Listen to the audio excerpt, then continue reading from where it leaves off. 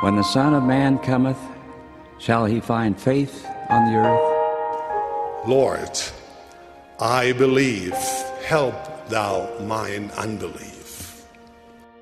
May our testimonies be as deep and as strong as that of Jacob, who, when confronted by one who sought to destroy his faith, declared, I could not be shaken.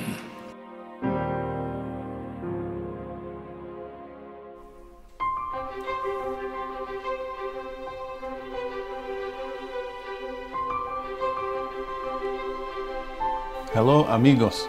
My name is Jared Halverson. This is Unshaken, and today we have our work and our glory cut out for us with section 88 of the Doctrine and Covenants. This is, by some measurements, the longest section of the Doctrine and Covenants, not by number of verses, but perhaps by area, the length and the depth of this revelation. It's an incredible one. In our family, whenever we have a major meal to eat, we'll set the table and lay out the spread and just say, today we feast like kings. Well, if you've gotten used to feasting upon the words of Christ as we've gone through the scriptures this last year and a half, today we feast like kings. And it's going to be an incredible experience. I pray that the Holy Ghost will help us make sense of some of the things that are more difficult. There is some deep doctrine in this revelation. And at the same time, there is so much comfort running throughout. Joseph Smith originally called it the olive leaf. And there's something to be said for that based on what we studied last week. In section 87, where we finished last week's lesson, was this prophecy on war. And not just the Civil War, but war from there crescendoing and culminating in war being poured out upon all nations. Now that's a heavy subject. In fact, Jedediah M. Grant described Joseph receiving that revelation and said, the prophet stood in his own house when he told several of us of the night the visions of heaven were opened to him, in which he saw the American continent drenched in blood, and he saw nations rising up against nation. The prophet gazed upon the scene his vision presented, until his heart sickened, and he besought the Lord to close it up again. It reminds me of the vision that he and Sidney Rigdon had in section 76, the vision of the sons of perdition, when the Lord says, I'm just, part the veil super briefly, just boop. I don't want to freak anyone out over what they're having to see there. So as soon as I show them a little, I close up the vision again. And that was Joseph's desire as far as these visions of war being poured out. It's with that heaviness of heart that we then turn the page to section 88. Because if 87 was the prophecy on war, 88 is the reassurance of peace. That's why he called it the olive leaf. We talk about handing out an olive, or extending an olive branch, this symbol of peace towards a potential enemy. And if you think about this olive leaf that we have in section 88, it's a large leaf, okay? But as Joseph said about it, and you can see this in the section heading, it was plucked from the tree of paradise. It was the Lord's message of peace to us. Now, plucked from the tree of paradise, that brings us to the very end of the book of Revelation. And there'll be some parallels between the book of Revelation and what we studied today. But in the very last chapter of the New Testament, Revelation 22, John is seeing in vision the celestial city. The earth has finally received its paradisiacal glory. And John saw a pure river of water of life, clear as crystal, proceeding out of the throne of God and of the Lamb. Maybe that's where that sea of glass before his throne comes. It's been poured out from this river of water of life, clear as crystal. Well, in the midst of the street of it, John continues, and on either side of the river was there the tree of life, which bare 12 manner of fruits, and yielded her fruit every month. Sounds like an amazing tree. That was the whole goal and aim of Lehi's dream. How do we get to the tree of life? Well, there it is, the focal point in this part of John's vision. And can you imagine it bearing 12 manner of fruit? Again, 12, that symbolic number, the 12 tribes of Israel. I'm amazed at the differences of fruit out there and people's tastes as they're drawn to one or to the other. And to have 12 manner of fruits, there's something on this tree for everyone. It's not some kind of bland, vanilla for everyone kind of approach. The Lord rejoices in our diversity, our different gifts, our different tastes. And so to have different fruit growing on the same tree is so amazing. And it yields that fruit every month. It's never out of season. The love of God, this fruit that is more delicious than anything you could possibly imagine. So no matter what your love language is, 12 manner of fruit, no matter when you need to feast upon it. It yields that fruit every single month. There, in the midst of the glory of God, grows the tree of life. And then this final phrase to describe it, and the leaves of the tree were for the healing of the nations. We always focus on the fruit, and we should. But the leaves of that tree, you get the idea behind this in section 88, the Lord's olive leaf? That's for the healing of the nations. And having just emerged from this devastating and depressing prophecy on war, the saints and Joseph himself needed this reassurance. This revelation will speak of comfort, even the ultimate comforter. It will speak of resurrection and redemption, since, as we learned last week, the war poured out upon all nations will result in the death and misery of many souls. But this revelation will help people see their place in the cosmos, the degrees of glory painted before them all over again. They'll see the hand of God in its infinite and its intimate nature, reaching down even unto us in our war-torn world, inviting us to come unto Him and find the Savior's peace. In fact, it was during Vietnam, especially near the end, as it was becoming more and more controversial. Should the United States stay in this war that seemed unwinnable? And Harold B. Lee at the time was asked by a reporter about the Church of Jesus Christ of Latter-day Saints' position on the war. Now, there were those that were present that knew this was a trap, because what was he going to say? If he said, oh, well, we're against the war, then the reporters could spin it and say, oh, well, the LDS Church is anti-American. But if they said that they supported the United States war effort, well, that's strange to have a church that's supportive of war and devastation. It was kind of like those experiences that Jesus had so often in the New Testament, where it's darned if you do and darned if you don't.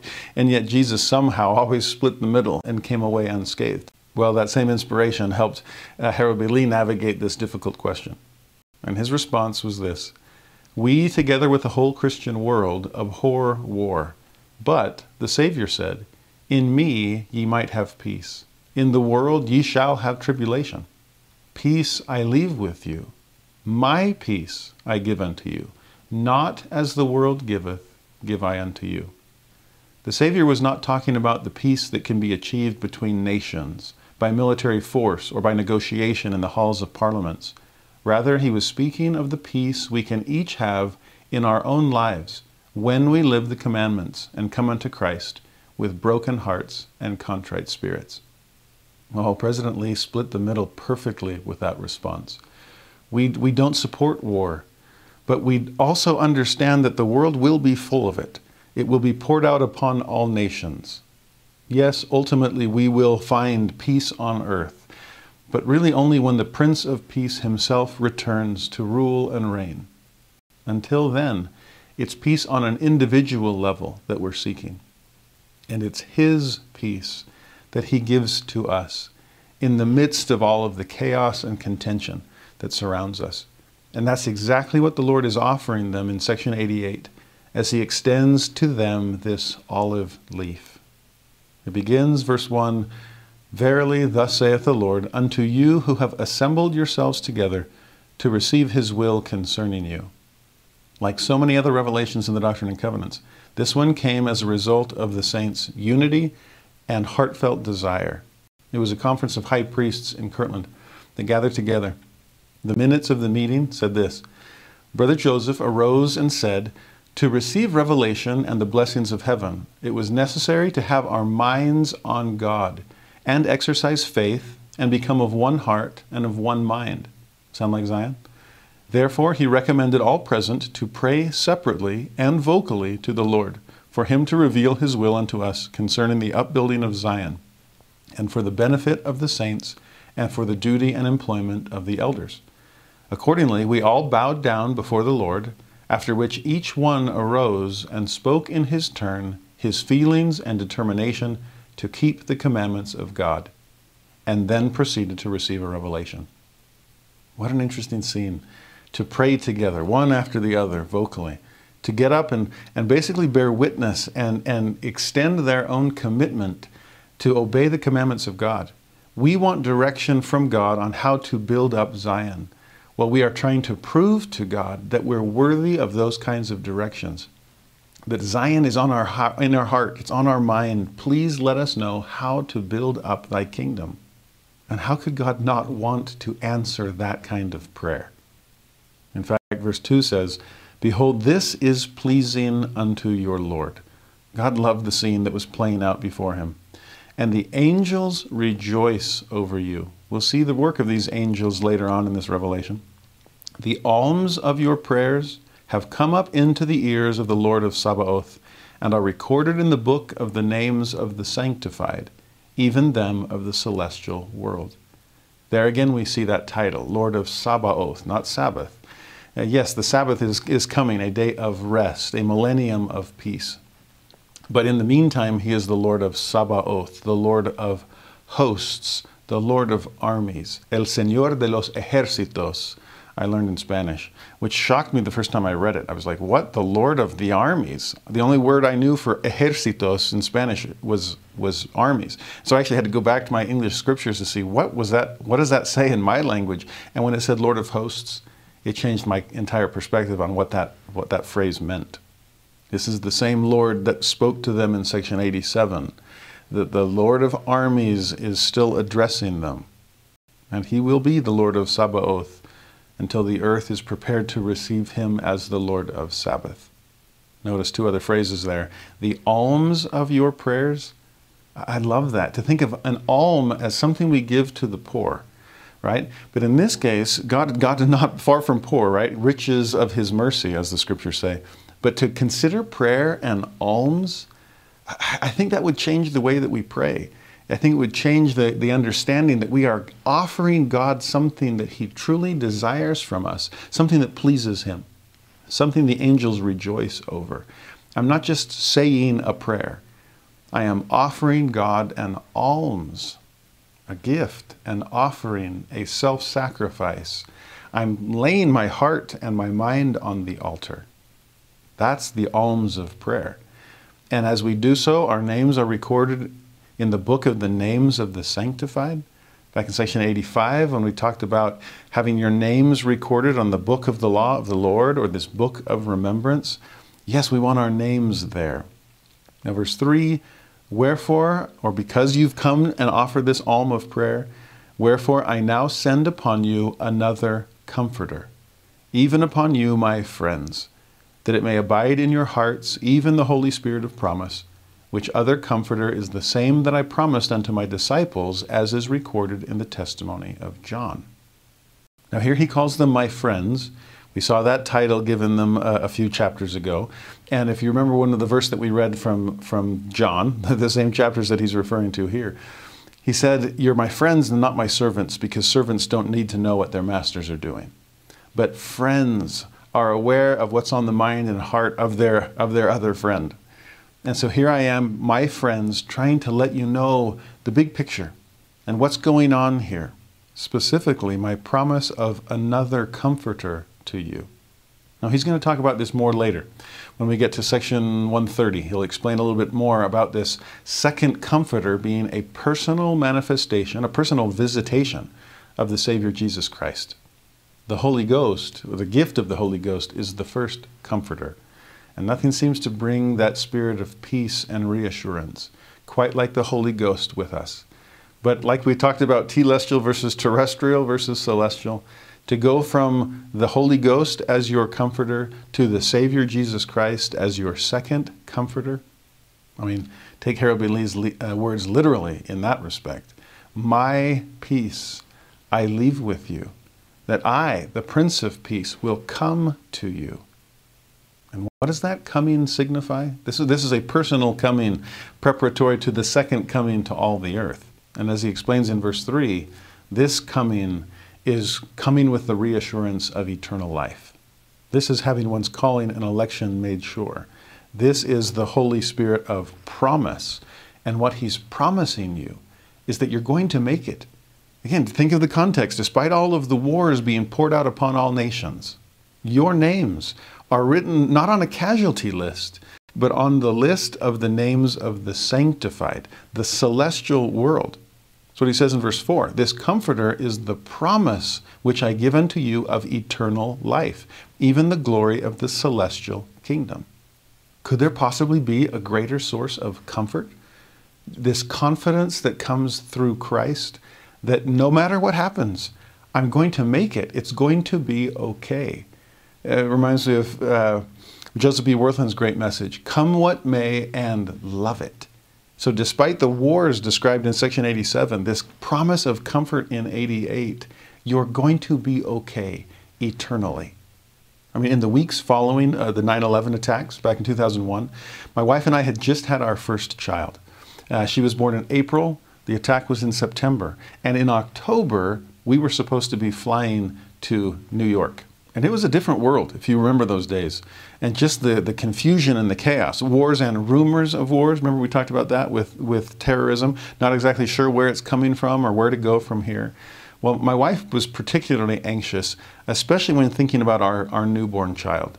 And I remember this one day, we were driving together. I was in the driver's seat. She was in the back next to the car seat taking care of our daughter. And she looked at me through the rearview mirror, and we were having this conversation. And she said, Jared, are you worried at all about traveling? We're flying, and not just flying anywhere. We're going to New York. Are you okay with this? And I'm kind of happy-go-lucky. I don't think too hard about things that are negative, and so some would call that cluelessness, but I call it optimism. And I just said, oh, we'll be fine, and kept driving. And my wife wasn't having that. She's like, no, Jared, seriously. Are we going to be okay? Are you nervous at all about this? And again, just trying to reassure her, I just said, honey, it'll be fine. The chances of anything happening are so slim. And she's like, yeah, I'm sure that's what they said before 9/11. So we're having this back and forth, and I just said to her, honey, we're sealed, okay? Whatever happens, we go crashing down, and you're stuck with me, okay? There's no getting out of this relationship. We've been sealed in the temple. And I was just trying to be light-hearted and reassuring, but she stared at me through that rearview mirror. I mean, with this gaze that it seemed like the edges were going to start melting down. And she just looked through me and said, do you really believe that? I mean, it was a gut check. No more, I mean, all joking aside, none of this kind of flippant pseudo-reassurance. Do you mean that? And it was an interesting experience for me to really look inside and ask myself that. Do I really believe that, or am I just trying to change the subject from something negative? But as I pondered that question and stared back through the rearview mirror at my wife, I said, yes, I really believe that. And it gives me comfort to see these kinds of promises, eternal life, celestial kingdom, come what may. No matter what happens with the dark storm clouds of war, there is a silver lining of celestial peace and glory. I just received a beautiful letter from one of you viewers, and an incredible woman that half a lifetime ago, when she was 19, was in a horrible accident and has been paralyzed ever since. But to read her story and to feel the strength of her testimony, as she says that so many things in her life have been stripped away from her, but not the ultimate source of comfort and peace. The reassurance that can only come from God through Jesus Christ as a gift by means of the Holy Ghost. I mean, as I got to know this new friend better, I thought, wow, there is a name of the sanctified. There's someone who is preparing herself for the celestial world, where she will be raised on newly strengthened feet.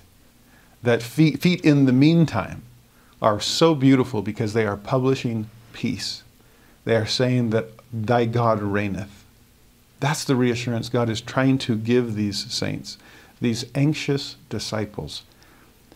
The Comforter is yours. Have faith in that. To reintroduce you to the source of that comfort, even Jesus, notice what he says in 5 and 6. Which glory, speaking of the celestial kingdom, is that of the church of the firstborn, even of God, the holiest of all, through Jesus Christ, his Son. And then describing Jesus, he that ascended up on high, as also he descended below all things, in that he comprehendeth all things, that he might be in all and through all things, the light of truth. Do you see how all-encompassing the Lord's understanding is?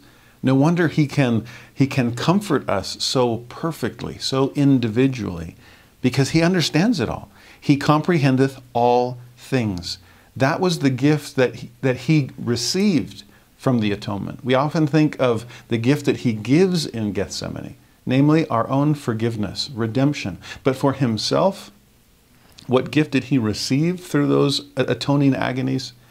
Perfect empathy, complete comprehension of every one of us to be able to say, I'm in all and through all. I've been through it all for your sake. I descended below all things. So he'll remind Joseph Smith of that when he's in Liberty Jail. So that I could be beneath you to bear you up. It's why I love the phrase hitting rock bottom, because rock is one of the titles of Jesus Christ. And if you have descended so low that you feel you've hit rock bottom, then hallelujah, you're finally back in contact with the rock that has always been beneath you to bear you up. And when he ascends up on high, it's the entire spectrum, from lowest of the low to highest of the high, the condescension, come down with us, so there can be someday a con-ascension, a rising with him. Even baptism has that symbolism, to be buried with Jesus, to go down, he came down with us, so that we can rise again in newness of life.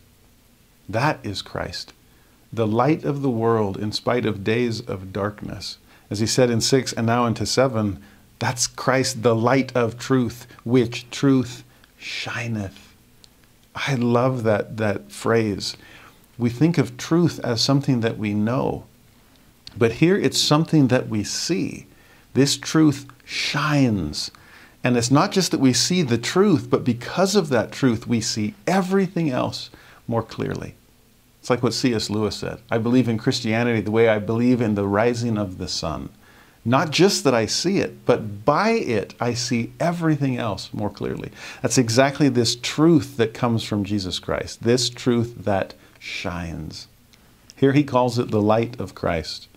And it does shine into dark places. It illuminates us. It opens the eyes of our understanding. But it's both light and truth. We'll see later in a couple of weeks, section 93, that is intelligence. That is the glory of God. That is light and truth. So in verse 6, when he says it's the light of truth, it's this truth that shines. Remember back in section 8 when he said the Lord speaks to the mind and the heart? I sense both of those body parts in this as well. That light is something we see. It's whereby we can understand things. That seems to be a head kind of approach, a rational and understanding. But the heart, truth, is often something that we feel. And so to have that kind of approach to understanding, to feel the truths of God, that is the light of Christ. Keep going in verse 7. As also he is in the sun, and the light of the sun, and the power thereof by which it was made. As also he is in the moon, and is the light of the moon, and the power thereof by which it was made. And also the light of the stars, and the power thereof by which they were made. And the earth also, and the power thereof, even the earth upon which you stand. I mean, welcome to your astronomy lesson, okay? We're going to see later in this revelation that this is a temple text, as the saints are being pointed in the direction of building that house of God. And if you think about the temple and the endowment and finding your place in the universe, we think of celestial, terrestrial, and telestial. And here we're seeing the sun, the moon, the stars, and there is a lesson to be learned here. If in the temple we are taught creation, fall, atonement, well, here we're getting our hints of creation. In fact, the way he describes it there, that this light of Christ, that is what powers the sun and the moon and the stars. People who have, skeptics throughout history have often poked fun at the Genesis creation account because on day 1, God says, let there be light. And yet people will say, wait a minute, it wasn't until day 3 that there's even a sun, moon, or stars to give off any light. So how can there be light when there's no sun to provide it? Well, just check your spelling. There is a sun to provide it, but it's S-O-N. It is Jesus Christ, and it's his light that fills the immensity of space. We'll see that phrase in just a moment. It's that light that gives the sun something to work with, a reason to shine. Christ is the source of that power. In some ways, in fact, when God says, let there be light, and that light is the light of Christ, he might as well have said, let there be Jesus. Why do you think John gives us that beautiful play on words as he begins his gospel with the same phrase that begins the creation account of Genesis 1? In the beginning. But in the beginning was the Word. And the Word was with God, and the Word was God. That Word is Jesus. Even in Genesis, and it says, and God spake, when he said, let there be light. The Word that comes forth is Jesus. Again, if God is the architect, but Christ is the general contractor as far as creation is concerned. And God spake, oh, there goes his creative agent, there goes his Word, there goes Christ. And let there be light. And there is the light of Christ to fill all the universe. And God spake, there's Jesus. Let there be light, there's Jesus. Christ is in all and through all, the light that shineth. This isn't astronomy. This is theology. And that the source and the core of it all is Jesus Christ. Verse 11, what does his light do?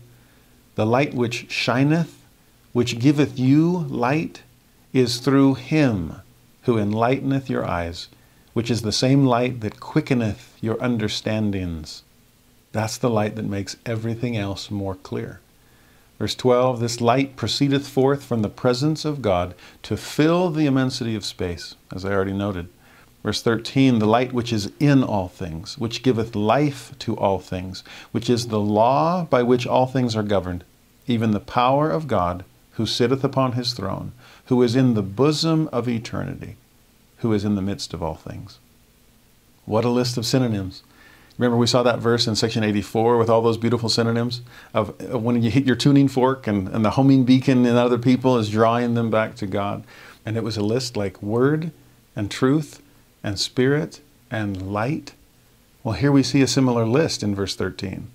Light and life. Remember Jesus said that when he descended among the darkness and death among the Nephites? I am the light and life of the world. The two things you've been missing most. I mean, the chaos of war, the dark smoke that spreads across the earth. Here's Christ, the light and the life, the law, the power. So much war is a result of lawlessness, or a source of lawlessness on the other end. It is often a massive struggle for power, earthly power. But here's the heavenly power of God on his throne in the bosom of eternity. I love that word because it makes it so much more personal than some kind of, I don't know, cold celestial mansion. It's coming home. It's being brought into the embrace of loving parents in heaven. It's the bosom of eternity. That's why in the Bible it's sometimes referred to as the bosom of Abraham, or Abraham's bosom, the father Abraham, and we get to come home to him. Or like that beautiful phrase from the visions of section 76, when Joseph sees the Son alongside the Father and speaks of the only begotten Son whom the Father loved and who was in the bosom of the Father. You see an embrace between Father and Son. Well, here, what is the source and the aim of all of this light and life and law and power? It's the heavenly embrace from a father and mother that are there to welcome us into their bosom, the bosom of eternity. Now, verse 14, verily I say unto you, that through the redemption which is made for you, we've gone from creation, we're all dealing with the fall. Now let's speak of the atonement. Through the redemption which is made for you is brought to pass the resurrection from the dead. Remember, if war is going to be poured out upon all nations and result in the death and misery of many souls, then this reassurance of the resurrection, it'll all come through Jesus Christ. Verse 15, the spirit and the body are the soul of man. Now that's our best technical definition of soul. There will be some places in Scripture where they speak of soul as if it were synonymous with spirit alone. So don't get those mixed up. Don't mistake a general definition of soul for the more technical definition here, that the soul is the combination of spirit and body. But the two of them together, inseparably reunited, that's what resurrection is. Verse 16, the resurrection from the dead is the redemption of the soul. It redeems the body from death, but it redeems the spirit from its absence. We'll learn this later in the Doctrine and Covenants, that when the spirit is separated from its body, it looks upon that solitary existence as a bondage. I mean, too often in this life, people feel trapped in their body or by their body. But no, the real trap is not to have a body at all. Ask Lucifer about that one. Ask those evil spirits that would take the Gadarene swine over no flesh at all. I can't be a full soul if I don't have a body. And so the redemption of the soul comes through the resurrection of the dead.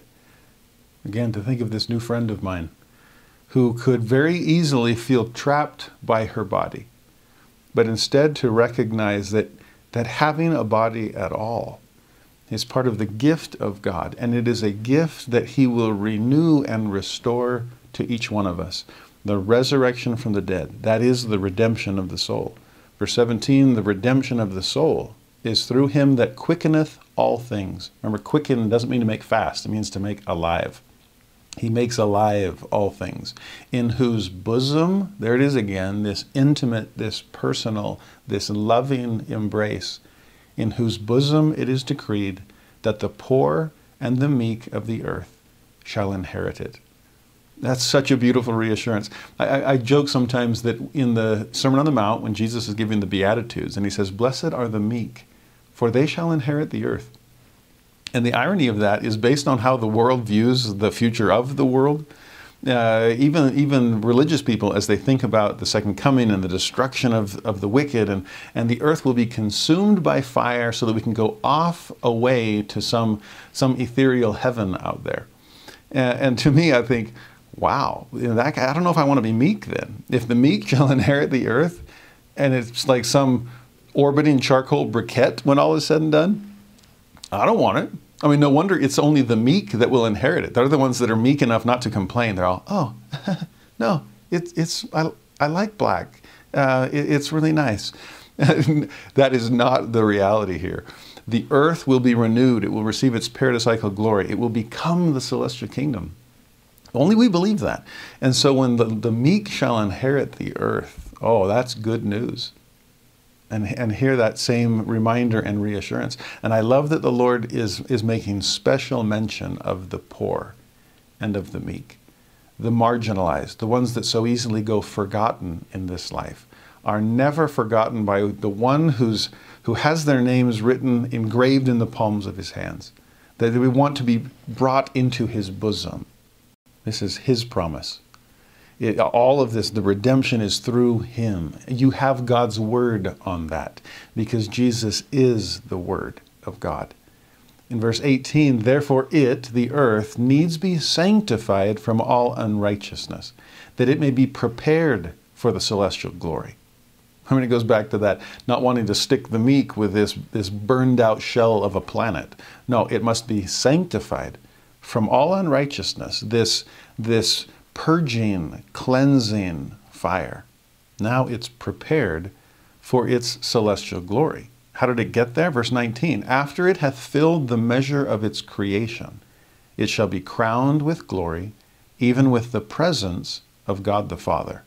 And if that's what it takes for the earth to get to that point, then that's what it takes for its inhabitants to get to that point as well. The phrase, to fill the measure of its creation. What were we created for? If you go back to Genesis, it's to multiply and replenish the earth. If you go back to Abraham, it's to prove ourselves here upon this earth, to prepare ourselves to meet God and to be not just with Him, but to be like Him. What are we created for? And are we living up to that? Only then are we crowned with glory. Only then do we receive the presence of God the Father. Verse 20, that bodies who are of the celestial kingdom may possess it. possess the earth, this celestialized, sanctified earth, may possess it forever and ever. For this intent was it made and created, and for this intent are they sanctified. So a sanctified place for a sanctified people. On the other hand, verse 21, they who are not sanctified, and how do we do it? Through the law which I have given unto you, even the law of Christ, must inherit another kingdom, even that of a terrestrial kingdom or that of a telestial kingdom. Now we might think of that as harsh. I mean, after all, the word law shows up in verse 21, and that's a scary word. Ooh, the law. Well, we'll see just what a glorious word that is later on in this revelation. But based on this law, if you don't match the place where you're living, then you can't live there. If you're not living up to the measure of your creation, then how can you be upon an earth that has lived up to the measure of its? If you're not sanctified by celestial law, then how can you be prepared to endure celestial glory? That's what he gets out in the next few verses. Verse 22, for he who is not able to abide the law of a celestial kingdom cannot abide a celestial glory. And he who cannot abide the law of a terrestrial kingdom cannot abide a terrestrial glory. And 24, he who cannot abide the law of a telestial kingdom cannot abide a telestial glory. Therefore, he is not meet for a kingdom of glory. Therefore, he must abide a kingdom which is not a kingdom of glory. And that would be outer darkness. There's the sons of perdition. In just a handful of verses, we've had kind of encapsulated some of the things that Joseph and Sidney and the saints learned from the visions of section 76. But what I love about this one, this passage, is that it connects glory with law. That there's something about law that prepares us for glory. We're living at a higher level. We're living a higher standard, which prepares us to live in a higher degree of God's glory. I mean, in some ways, it's like the Malachi measure, that God will open the windows of heaven and pour you out a blessing so great that you can't receive it. There's not room enough for it. Well, do you have the broad enough shoulders and strong enough muscles to be able to carry this weight of glory that God is trying to pour out upon you? And if your muscles aren't strong enough, if your shoulders aren't broad enough, then that eternal weight of glory would end up crushing us. And how do we get into shape? It's by living the law. Now, this is not to say that obedience to law is what earns us heaven. That this is not works righteousness. That this is not paying God back for his atonement. It's none of those things. It's not earning heaven, it's learning heaven, as Brad Wilcox has beautifully taught us. The point is simply preparation. Are you able to abide celestial glory? Because the one thing that helps prepare you for it, you've come close enough to Christ by having faith in him, accepting his grace, keeping his commandments, because he's trying to whip us into shape, because he has something he wants to give us that can't be received if we're not prepared to receive it. Now, verse 25, we go back to the earth, and it's parallel to its inhabitants. Again, verily I say unto you, the earth abideth the law of a celestial kingdom. For it filleth the measure of its creation, and transgresseth not the law. The Lord is asking the same of us who hope to inherit that kingdom. Fulfill the measure of your creation. Don't transgress the law. Abide the law of a celestial kingdom, and it will prepare you to be able to receive a celestial glory. Verse 26, wherefore it shall be sanctified. Yea, notwithstanding it shall die, it shall be quickened again, and shall abide the power by which it is quickened, and the righteous shall inherit it. Now there again we see the parallel process. Just like the earth dies and is quickened again, human beings will die and be quickened again. There's resurrection, there's redemption through Jesus Christ. But what I love about 26 is that phrase in the middle. It shall be quickened again, and shall abide the power by which it is quickened. Think about that. It will abide the power by which it is quickened. It's interesting to see we're all experts at recharging things these days, right? That is, your phone, for example, is beginning to die and you just have to recharge it. Well, imagine having a charger that is too powerful for the thing that it is recharging. Okay, I don't have an electric car, okay, but I imagine that's some serious energy going through. And if you were to hook your cell phone up to what you're charging your car with, I don't think your phone would be able to handle it, okay? And that seems to be the suggestion there in verse 26. Can you abide the power that quickens you? Again, if we see telestial law and telestial glory, there must be some kind of telestial power that quickens you, okay? Same with terrestrial level, same with celestial level. And it's like, how big is the hose that's filling it up, okay? How strong is the cord through which this power flows? I mean, if you've ever used a surge protector, just in case too much power, too much electricity comes through the cord and you don't want to fry your computer or whatever you're plugged into. If you can't handle celestial glory, if you can't abide the power by which you would be quickened, made alive, resurrected, then there has to be a lesser power source for you. You'll still be quickened, you'll still be made alive, but it'll be according to the level that you were able to handle. And what prepares you for higher levels? Higher laws. It's the law that prepares us to be able to be quickened by a power source beyond us. I mean, athletes live a certain law of exercise that most of the rest of us just don't. And it prepares them to handle, their body can handle the kinds of things that those star athletes can perform. We are trying, I mean, it's amazing, this passage. We are trying to prepare ourselves for the resurrection. And what kind of a recharging plug will you be able to handle? In verse 27, notwithstanding they die, there we've been discharged, right? The battery is out. They also shall rise again, a spiritual body. There's the recharging. But how much charge can we handle? Verse 28, they who are of a celestial spirit shall receive the same body which was a natural body. Even ye shall receive your bodies, and your glory shall be that glory by which your bodies are quickened. That's an interesting insight. That resurrection and redemption go hand in hand. We saw that earlier. That, well, resurrection and judgment go hand in hand as well. It's not two separate things, like you get resurrected and you're still waiting, like, okay, but which kingdom am I going to go to? No, if you're going to the celestial kingdom, you are resurrected to a celestial body. And it's interesting to think that bodies are perfect, right? There's not a hair of your head has been lost in the resurrection, but there's still a degree of glory, a degree of light. You can have a perfect 40-watt bulb or a perfect 60-watt bulb or a perfect 100-watt bulb. It's just a matter of how much do they shine. And so to see that you receive the body and your glory shall be that glory by which your bodies are quickened. I mean, he explains it beyond in verse 29 and 30 and 31. Ye who are quickened by a portion of the celestial glory shall then receive of the same, even a fullness. They who are quickened by a portion of the terrestrial glory shall then receive of the same, even a fullness. Also they who are quickened by a portion of the telestial glory shall then receive of the same, even a fullness. And 32, even those the fourth group that we don't like to mention so often, those sons of perdition, even they who remain after celestial, terrestrial, and telestial resurrections, even they who remain shall also be quickened, made alive, resurrected also. Nevertheless, they shall return again to their own place, which is devoid of glory. That's why it's called outer darkness. There is no light, no starlight, no moonlight, no sunlight. And then the end of 32 is so powerful. To enjoy that which they are willing to receive, because they were not willing to enjoy that which they might have received.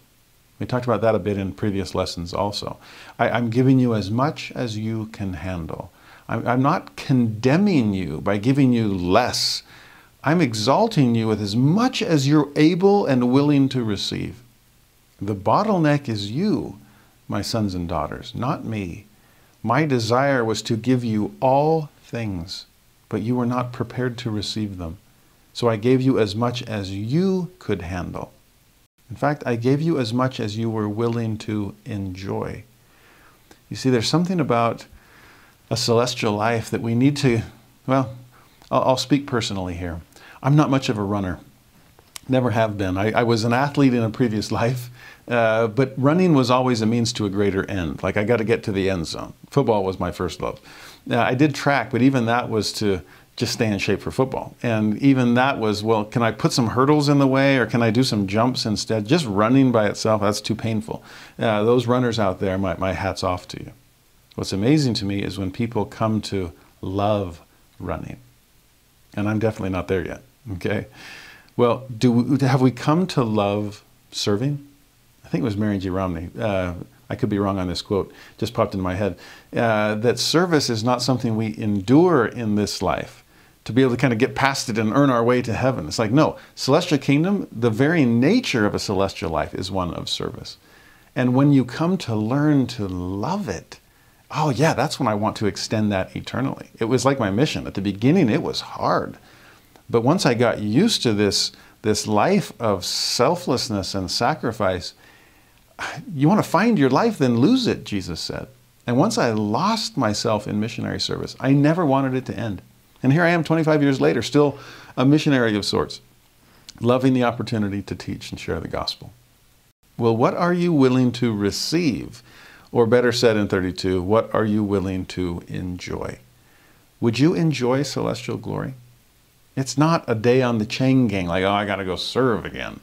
That's why I love when God says, behold, this is my work and my glory. Yeah, it's work, but it's not tedious. It's not like he's up there like, oh man, I got to go back to work. Got to put in another 9 to 5, bringing to pass immortality, eternal life. No, it's my glory. It's what I love to do. It's who I am, not just what I do. And the celestial law is what changes our nature and to make us into someone like the Father, like the Son, someone who desires to be a blessing to all people. No wonder you're prepared to receive all that the Father hath. Because it's not just about all the stuff, it's about all the desire. That's what he has. God has work and God has glory. And when we desire to share in that work and that glory, then we are willing to enjoy that which he wants to give us. It's taking over the family business.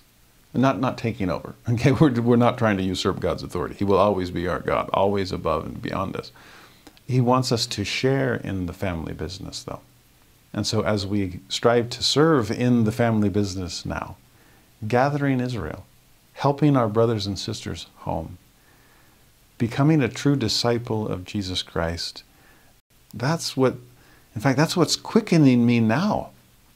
It's what makes me feel alive, is to live a celestial life.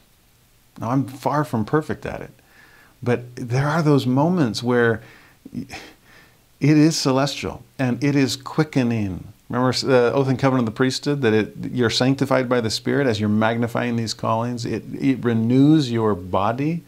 Maybe that's even a preview of coming attractions. As your body is renewed, it's quickened in its own way, as you're out magnifying God's callings for you. And man, it is enlivening. And I think of that on the major scale then. If that's preview of coming attractions, well, here's the attraction. The resurrection of the dead.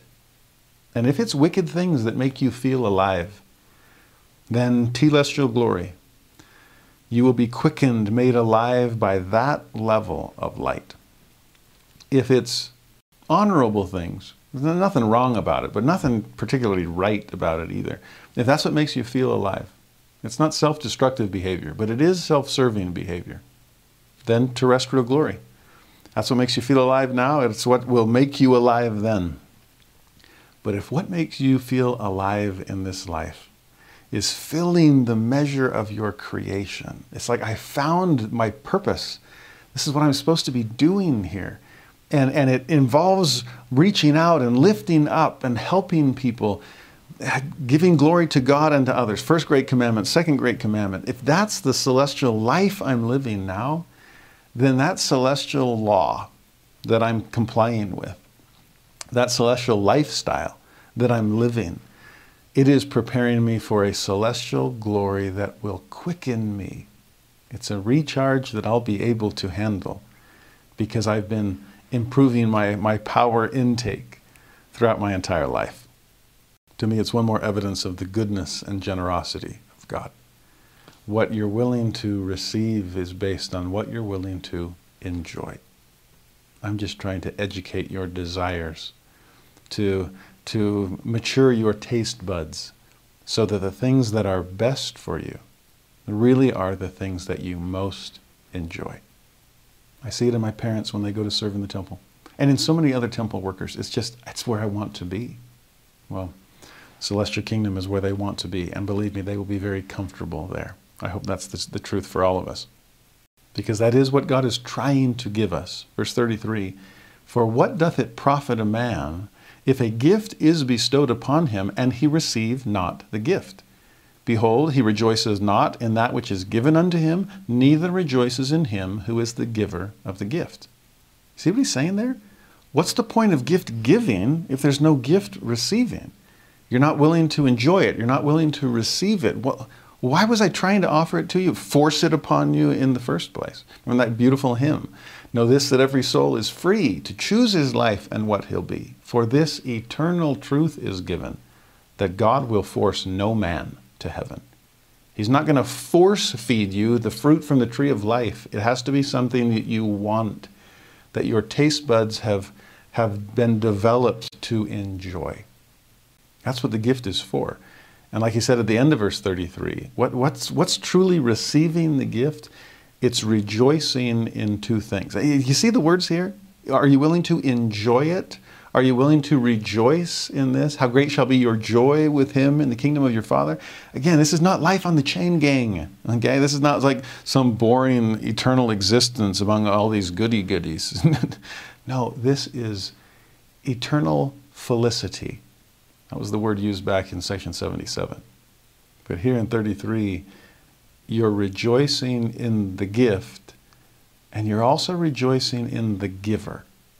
And that, how could we not? This is the bosom of eternity. This is him welcoming us into his embrace. Can we rejoice in him? It's the beautiful thing about receiving any gift from God. It has divine fingerprints all over it. And you can see the giver behind every gift. I hope we can rejoice in both. But what prepares us for all that rejoicing, ironic as it might sound, is law. Again, am I working out to the point that I can handle the kinds of things I'm asking my body to do? Have I strengthened my muscles to receive this eternal weight of glory? There is law here. We saw that way back in verse 21. It's the law that sanctifies you. It's the law, if you abide in it, that prepares you for the glory I'm trying to pour out upon you. And this idea of law will carry us through the next several verses. Notice 34. Again, verily I say unto you, that which is governed by law is also preserved by law, and perfected and sanctified by the same. Now, if you were to put two columns down and say, which of these things that law does do you like, and which ones do you not like? Well, I think you'd have a pretty good list. Governed by law is the one that we sometimes chafe against. It's like, I hate following these rules. These laws are governing me. They're telling me what to do.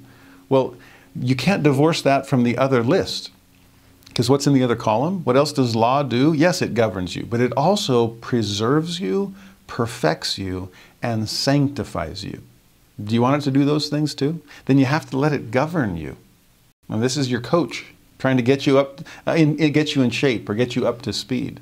And if you want to be able to have the amazing side of things, preservation and perfection and sanctification, then you have to let the law govern you. Because the flip side, verse 35, that which breaketh a law, I won't let it govern me, and abideth not by the law, but seeketh to become a law unto itself. And you see the order there? You start by breaking law. Next, you abide not by law. Now we've gone from law breaking to lawlessness. And then how does it end? You seek to become a law unto yourself, which is an interesting irony. It's like, no, I don't want to follow that rule, but I do want everyone to follow mine. That I now have my own law. And rather than me being created in the image of God, I've created God after my own image. This is how I'm going to do things. This is total moral relativism in our day. No wonder the next phrase, they willeth to abide in sin. It's what they want. It's what they'll enjoy. And altogether abideth in sin. This is the opposite of the light growing brighter and brighter unto the perfect day. This is the darkness growing darker and darker. They will to abide in sin. They altogether abide in sin. And if that's the case for you, how does 35 end? You cannot be sanctified by law. And for that matter, you can't even be sanctified by mercy or justice or judgment. Therefore, they must remain filthy still. Of course they have to remain filthy. They wouldn't abide the cleansing process, and it's law that governs it. It's law that perfects and preserves and sanctifies, okay? It's Christ's perfect obedience to law that allowed him to extend mercy to us. That allows him to cleanse us from our sins so that we do not remain filthy still. I mean, this is an important thing to grapple with, that we are saved as much by Christ's justice as we are by his mercy. In fact, it's his justice that allows him, as that second comforter, to offer us the promise of eternal life, because we have repented, we have followed, we have come unto him, we have been willing to receive and enjoy what he is offering us.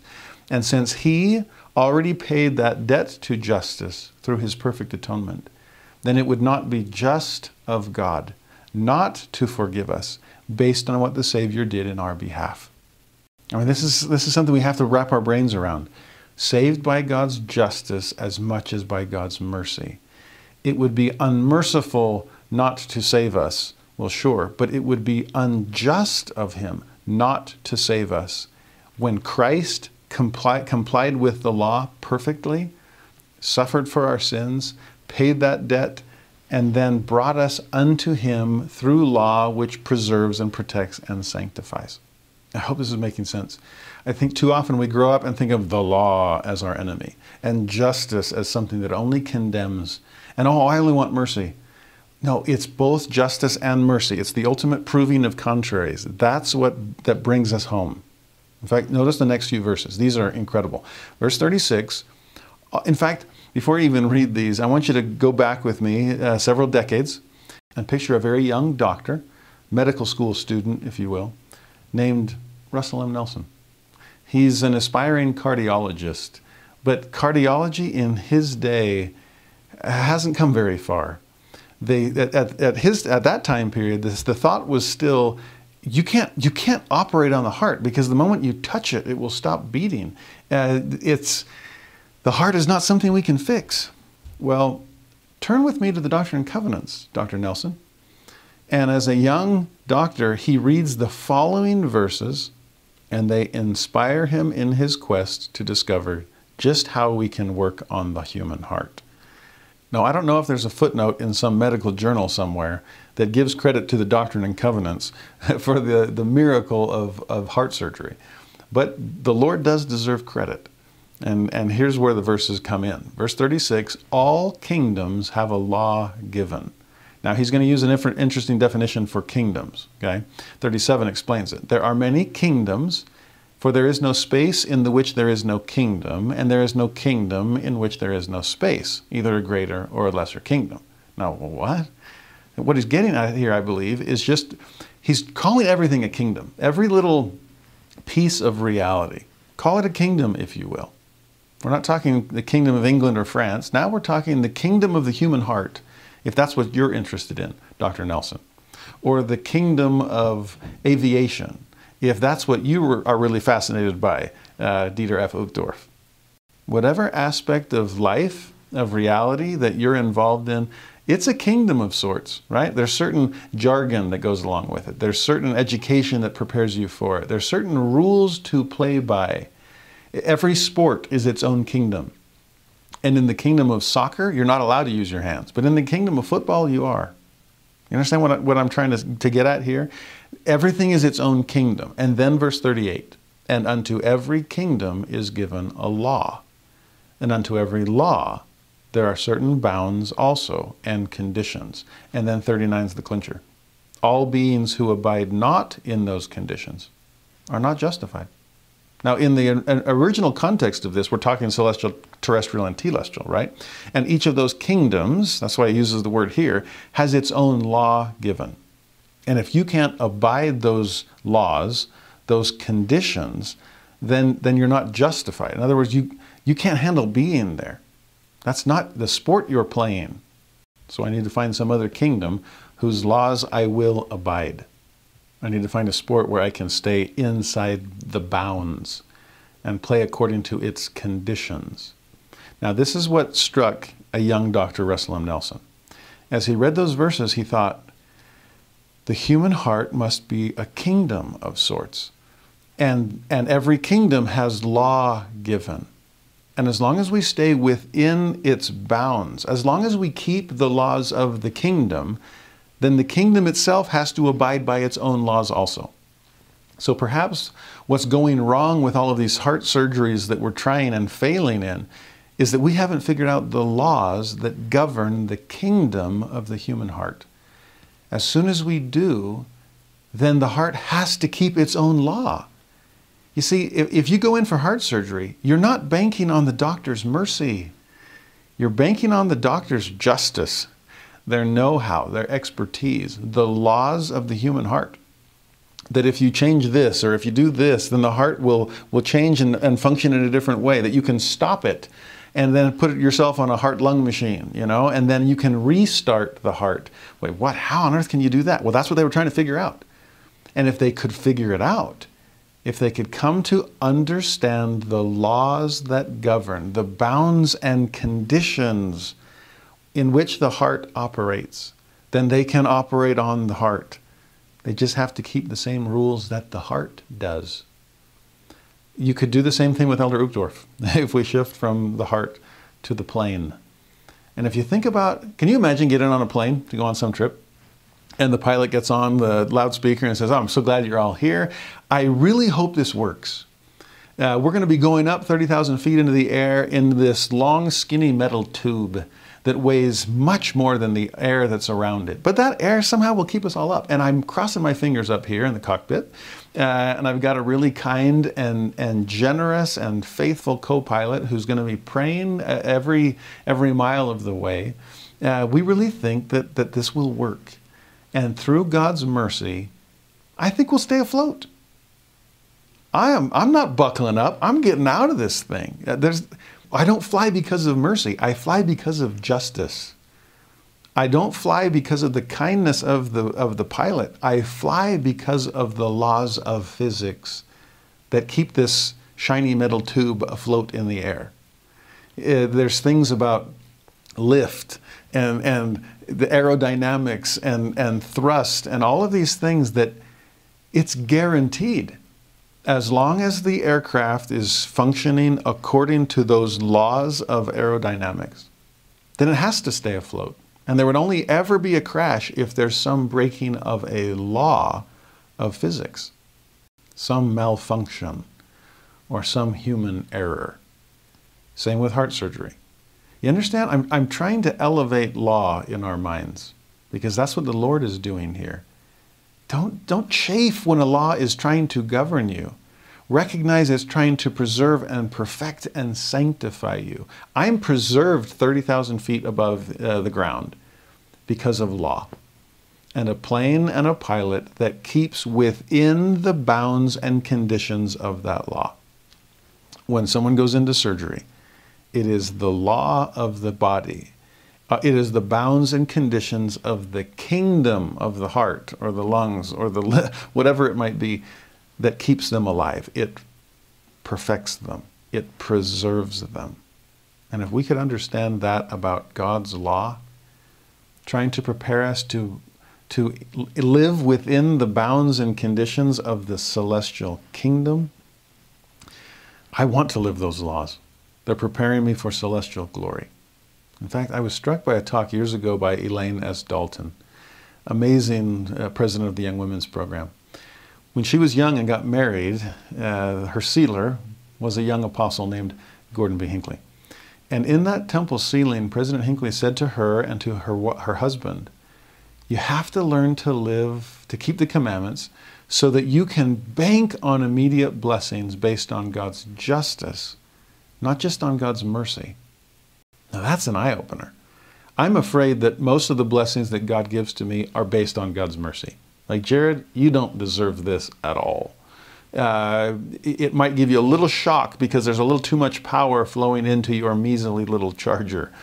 But try to get up to speed, okay? I've got bigger and better things prepared for you. But to receive a blessing based on God's justice, again, I'm not saying that we get to command. We don't bind God, right? I, the Lord, am bound when you do what I say, but it's you that needs to bind yourself to me according to the covenant. Okay, don't forget what we learned in section 82. But for God to be able to grant you glorious blessings without having to plug his nose, without having him to go, I know you don't deserve this, but I'm nice and you need it. I'll give you another chance. But rather, you are worthy of this blessing. So ask in confidence. Pray in faith. You are abiding by the bounds and conditions of a kingdom of glory. And you deserve, I don't know if I can use that word, but you are willing to receive. You are willing to enjoy. So ask in confidence. I can give in confidence too. There's no pride cycle here. You've overcome it. You see the beauty of that? I love these principles. Now, verse 40, he's starting to shift gears a little bit. We're going to get into some really deep doctrine. Well, we've been in deep all along, but we've been talking about law.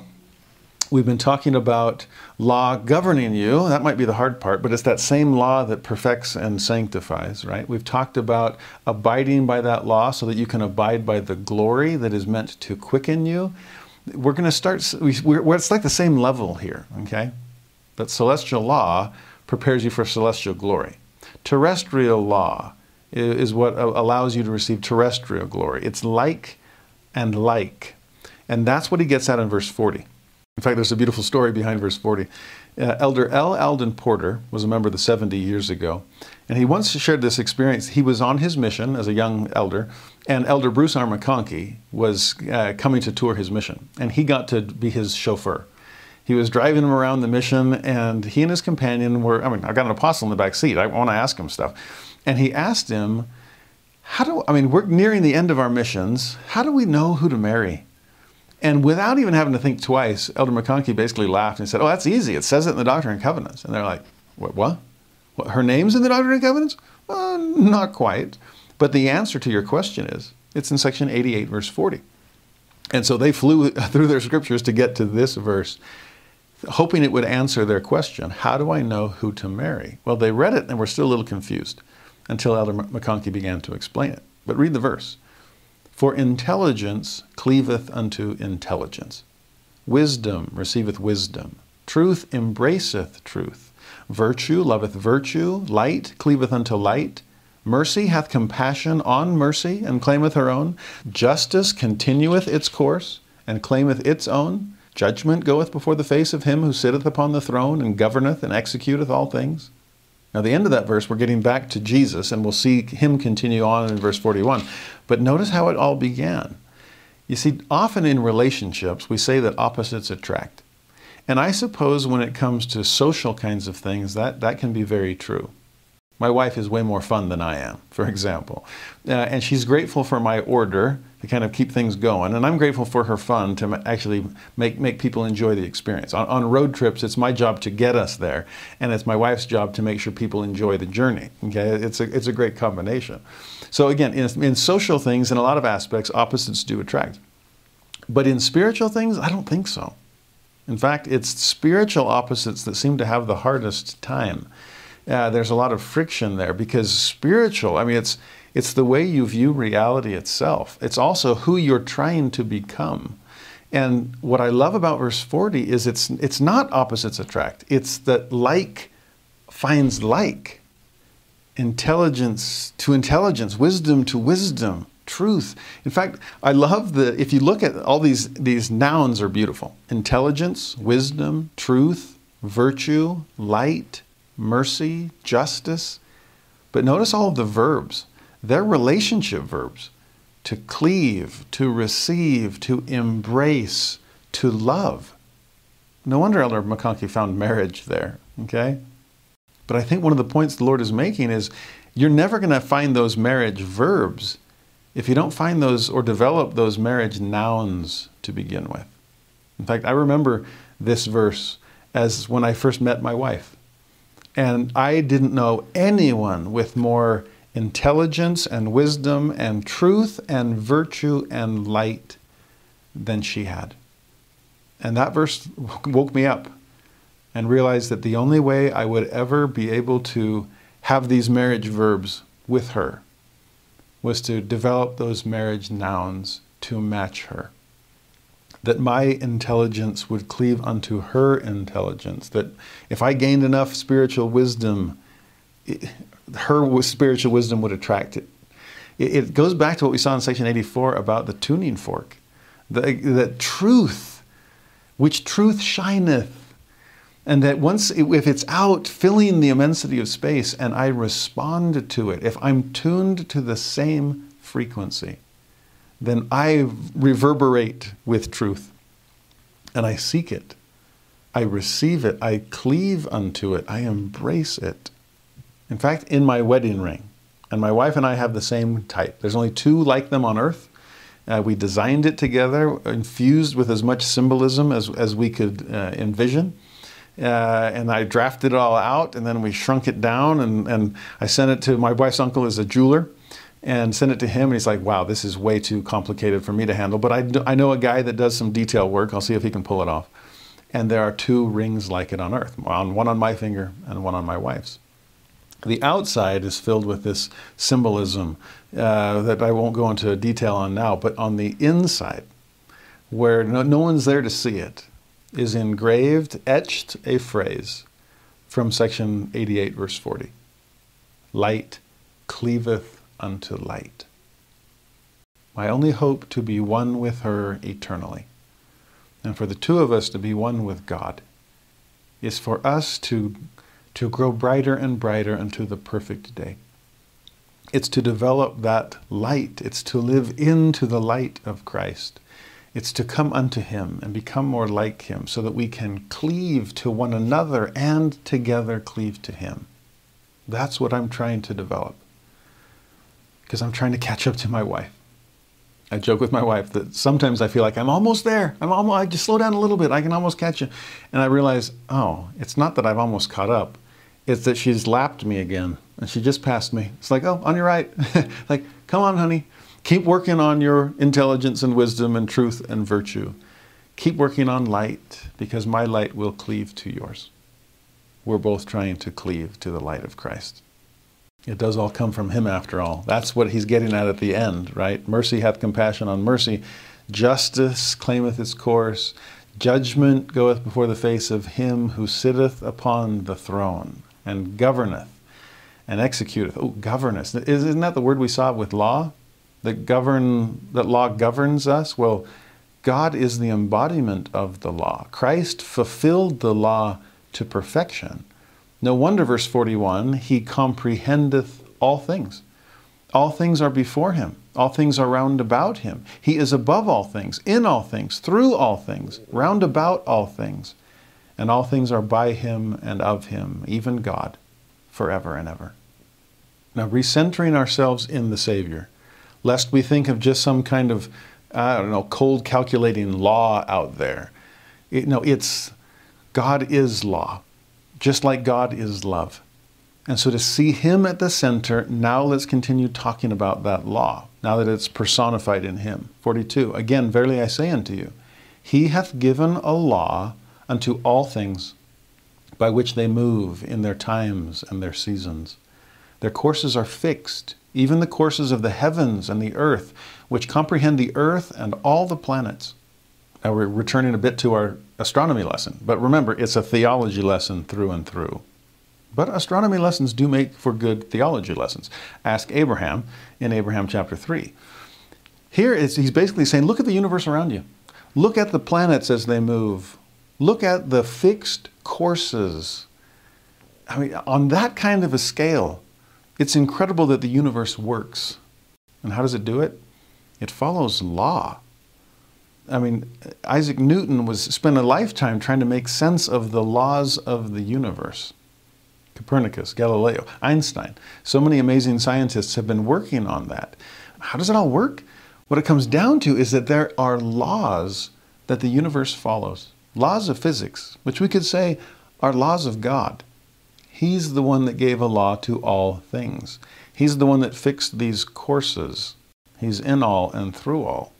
And those kinds of laws function from the largest scale, universe itself, down to the tiniest microorganism. Every kingdom has a law given, right? Bounds and conditions. In 44, they give light, speaking of these heavenly bodies, they give light to each other in their times and in their seasons, in their minutes, in their hours, in their days, in their weeks, in their months, in their years. All these are 1 year with God, but not with man. See, from big picture, years and months, down to tiny detail, hours and minutes. The universe itself functions according to God's law. But what about your little piece of the universe? Your kingdom, the kingdom of Jared Halverson, the kingdom of each one of you. Are we allowing law to govern us so that law can preserve and perfect and sanctify us? I mean, that's exactly what God tries to do with Job. Job is confused about his little kingdom. And he thinks that God is not keeping in God's own law. It's like, hey, I'm the good guy. I'm not supposed to be suffering like some kind of a sinner out there. What is going on? And rather than answer, and rather than explain himself, which God never ends up doing, even at the end of Job when he gets all of his stuff back, the one thing God never gives him is an explanation of what he went through. But near the end of the book, how does God finally respond to Job? He asks him dozens and dozens and dozens of questions, all about creation. He asks about the planets and how they move. He asks about, who taught the birds to fly? Where I keep the snow in the off season? I mean, it's an incredible astronomy lesson and geology lesson and biology lesson. And Job doesn't have answers to any of it. That's the irony. By the end, he just waves his white flag and says, I can't answer any of those questions. And that was the point. God basically says to him, I know you can't, but guess what? I can. So here's the point I'm trying to make for you, Job. You don't understand how the universe works, but it does. Because I understand how it works. You don't understand how your little life works. You don't understand what's going on within those bounds and conditions of your own little kingdom. But I do. And just like the universe itself is working out according to my divine knowledge, my law, my power, so's your little life. What I'm trying to help you with is not to give you all the answers, it's to help you develop trust in me. Faith. That's what this boils down to. Do you trust me? And that's one of the great reassurances that nature should give us, that we should find in nature, that the world works. That when you see the regular motion of the planets and realize that maybe my life isn't as irregular as I assume. Maybe God has put me into an orbit exactly where I need to pass and intersect with other orbits and have the kinds of experiences that will prepare me for life with Him. Maybe God knows what He's doing after all. The universe, after all, does suggest an omnipotent and omniscient Creator. You see in verse 45, the earth rolls upon her wings. The sun giveth his light by day, and the moon giveth her light by night. The stars also give their light as they roll upon their wings in their glory, in the midst of the power of God. Now again, it's theology, not astronomy, that God is after. But He says in 46, unto what shall I liken these kingdoms, that you may understand? I'm trying to help you to get this. I got to come up with a good analogy. Well, let's keep going on this one with creation and the universe. 47, behold, all these are kingdoms. All these planets, the sun, moon, the stars, all of these are kingdoms. And any man who hath seen any or the least of these hath seen God moving in His majesty and power. That's so beautiful what the Lord is trying to do here. I'm trying to introduce you to me. And how do I do that? The Lord asks similar questions to Isaiah. It's like, what's a good analogy you can use for me? And Isaiah comes up with some pretty incredible ones. Well, here's the Lord coming up with one Himself. Let's just look at the universe. It's what I did with Job. And I hope you're seeing me behind all of these things. A God of order, a God of power, a God of love, a God of light, a God of law. that things are meant to make beautiful sense. So come, let us reason together. Even if I don't give you all the reasons your life is the way that it is, it's part of a universe that functions according to law, and that is governed by power and by light and by love. I remember when there was the total eclipse that passed across the United States a few years ago. And I remember going out with all forget about class, right? We're seeing something glorious. And so everybody was outside the Institute just looking down. We're not supposed to look at the sun, right? Unless you had the special glasses. But I remember also you could look down at the ground and see shadows and see these tiny little slivers of kind of these crescent lights as the sun was... It was an amazing thing. And I remember as I was experiencing that with all these students, feeling the reality of that verse, that I was seeing God moving in His majesty and power. A few lessons ago, I talked about my youngest daughter's experience out in the middle of nowhere and seeing why they call the Milky Way milky. And just the jaw dropping and being filled with a sense of awe that in her childlike way made her stomach hurt. She was seeing God moving in His majesty and power. Now don't stop there. And this to me is the great blessing as well as the great tragedy of those who see nature as God and stop there. Now the beauty of that is that nature surrounds us all. And so all of us have access to God's handiwork. And that if we have eyes to see, we can see the artist behind the artwork. We can see the creator behind the creation. But that's the problem. We don't always have eyes to see. Or we only have eyes to see the gift and not the giver of the gift that's behind it. So in verse 48, when he says, I say unto you, he hath seen him moving in his majesty and power. Nevertheless, he who came unto his own was not comprehended. Ooh, there's a difference. It's one thing to see it, but not to get it? You're missing something. See, in 49, the light shineth in darkness, and the darkness comprehendeth it not. And that's the problem. And so I do lament those who are so close because they see God in nature, but they stop there and think that nature is God instead of God's handiwork. It's like the story I've told you before of that student of mine that felt so lazy, she wasn't sure if she wanted to find a testimony or leave the church, but just felt too lazy to do either one. Just going to sit there and blah. And that was her self-description, okay? Very brutally honest. But the fact she even was asking showed me, well, there's at least some desire there. And so we sat down together, and she's an outdoors woman, loves to run the river and loves to mountain bike. And so I was talking to her about mountain biking and asking her about how many gears were on her bike and which one she starts with if she's going from 0 on an uphill climb. And of course, it's the lowest possible gear. So I asked her, so what's your lowest spiritual gear?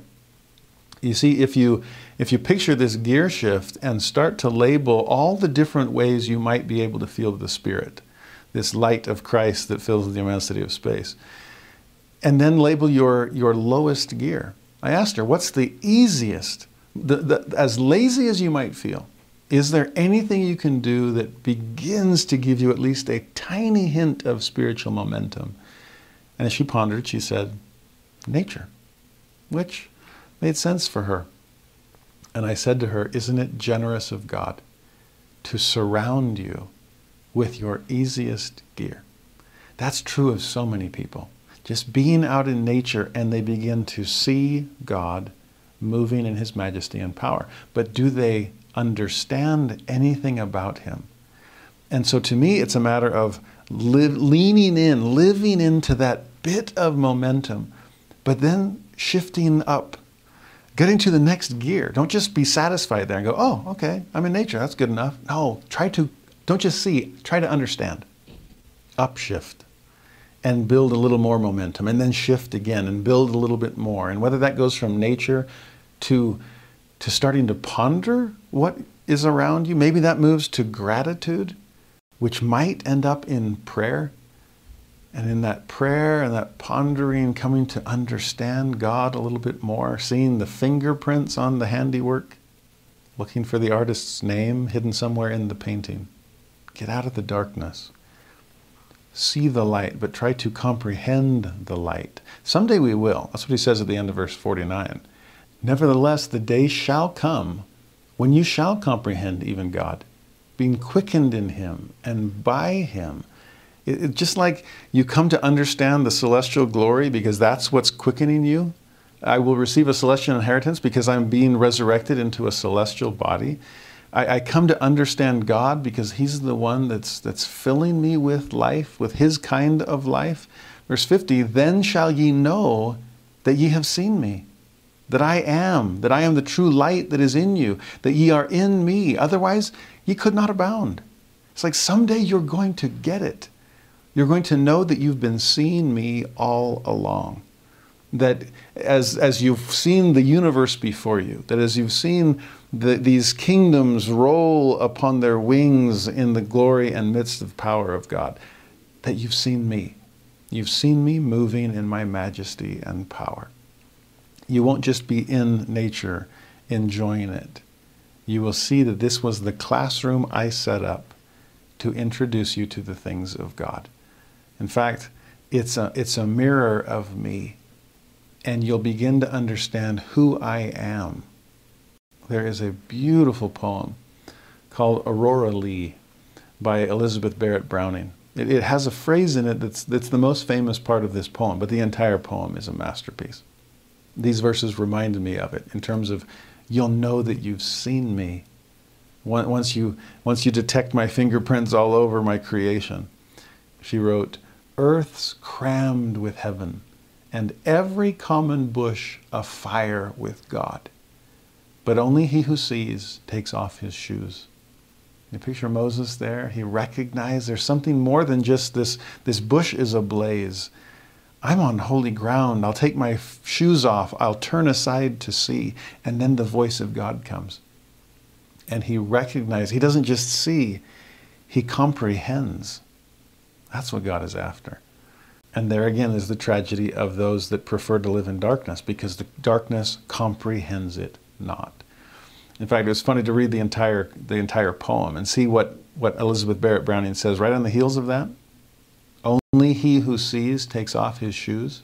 She then adds, the rest sit round it and pluck blackberries and daub their natural faces unaware more and more from the first similitude. The first similitude, that's creation. That's Adam and Eve. And seeing in one another and in themselves the image and likeness of God. That's the first similitude. Do I see him in myself? Do I see him in each of you? Do I see him in the world and the universe all around me? Because if I don't, I've missed something. In fact, I've missed the something, the source and the aim of all creation. In fact, the way Browning begins her poem, this is the part we never seem to read, she wrote, truth so far in my book, the truth which draws through all things upwards, that a twofold world must go to a perfect cosmos. See what she's getting at? This twofold world, there's temporal and there's spiritual. It's all spiritual to God. It's meant to lift me upward, draw me to heaven. I'm supposed to see Christ in the cosmos. She said, natural things and spiritual. Who separates those two in art, in morals, or the social drift, tears up the bond of nature and brings death. Oh, that's powerful. If you separate nature from nature's God, if you see but do not comprehend, that's death instead of life. Browning said, whoever does that paints futile pictures, writes unreal verse, leads vulgar days, deals ignorantly with men, is wrong, in short, at all points. Now there is an inspired poet. What's all this for? It's to see God in the midst of his handiwork. And that handiwork is everywhere. We're going to see the Lord then teach a parable here, starting in verse 51. It goes for about the next 10 or 11 verses, and it's a fascinating parable. We usually associate parables with the New Testament. Jesus taught them frequently. But there are a few scattered throughout the Doctrine and Covenants, and this one is deep.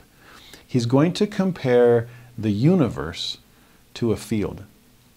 And the Lord is going to visit different laborers in his field at different hours of the day. But don't forget the context.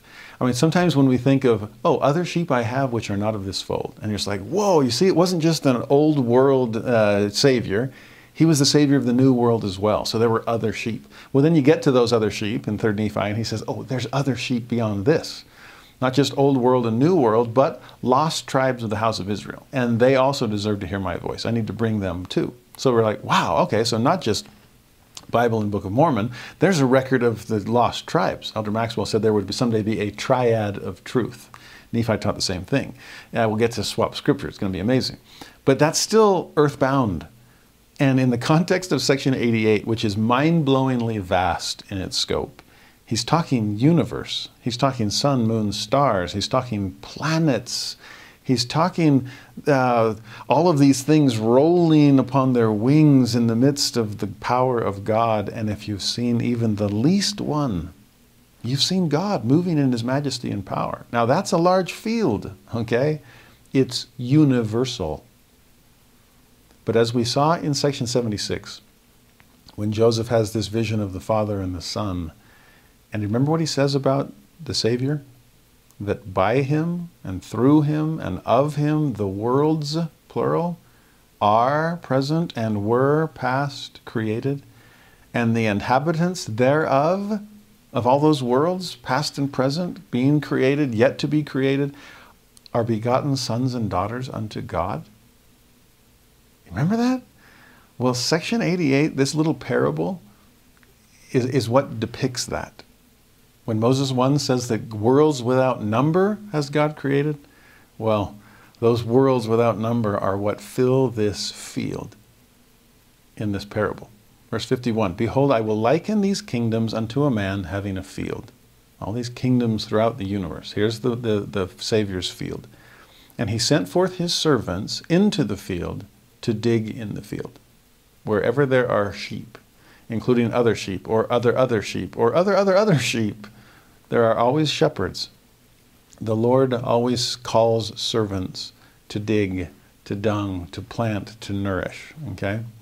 Verse 52, he said unto the first, go ye, and labor in the field, and in the first hour I will come unto you, and ye shall behold the joy of my countenance. Now think about how much we've talked about joy, eternal felicity, rejoicing in the gift and the giver.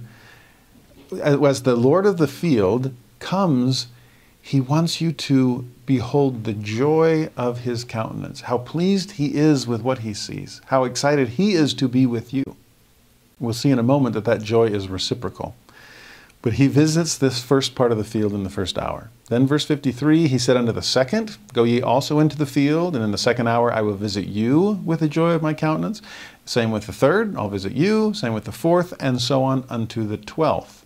That's a number the Lord seems to like, as it makes us think of the 12 tribes of Israel. Here's the whole house of Israel, the whole family of God, in worlds without number, inhabitants thereof, begotten sons and daughters unto God.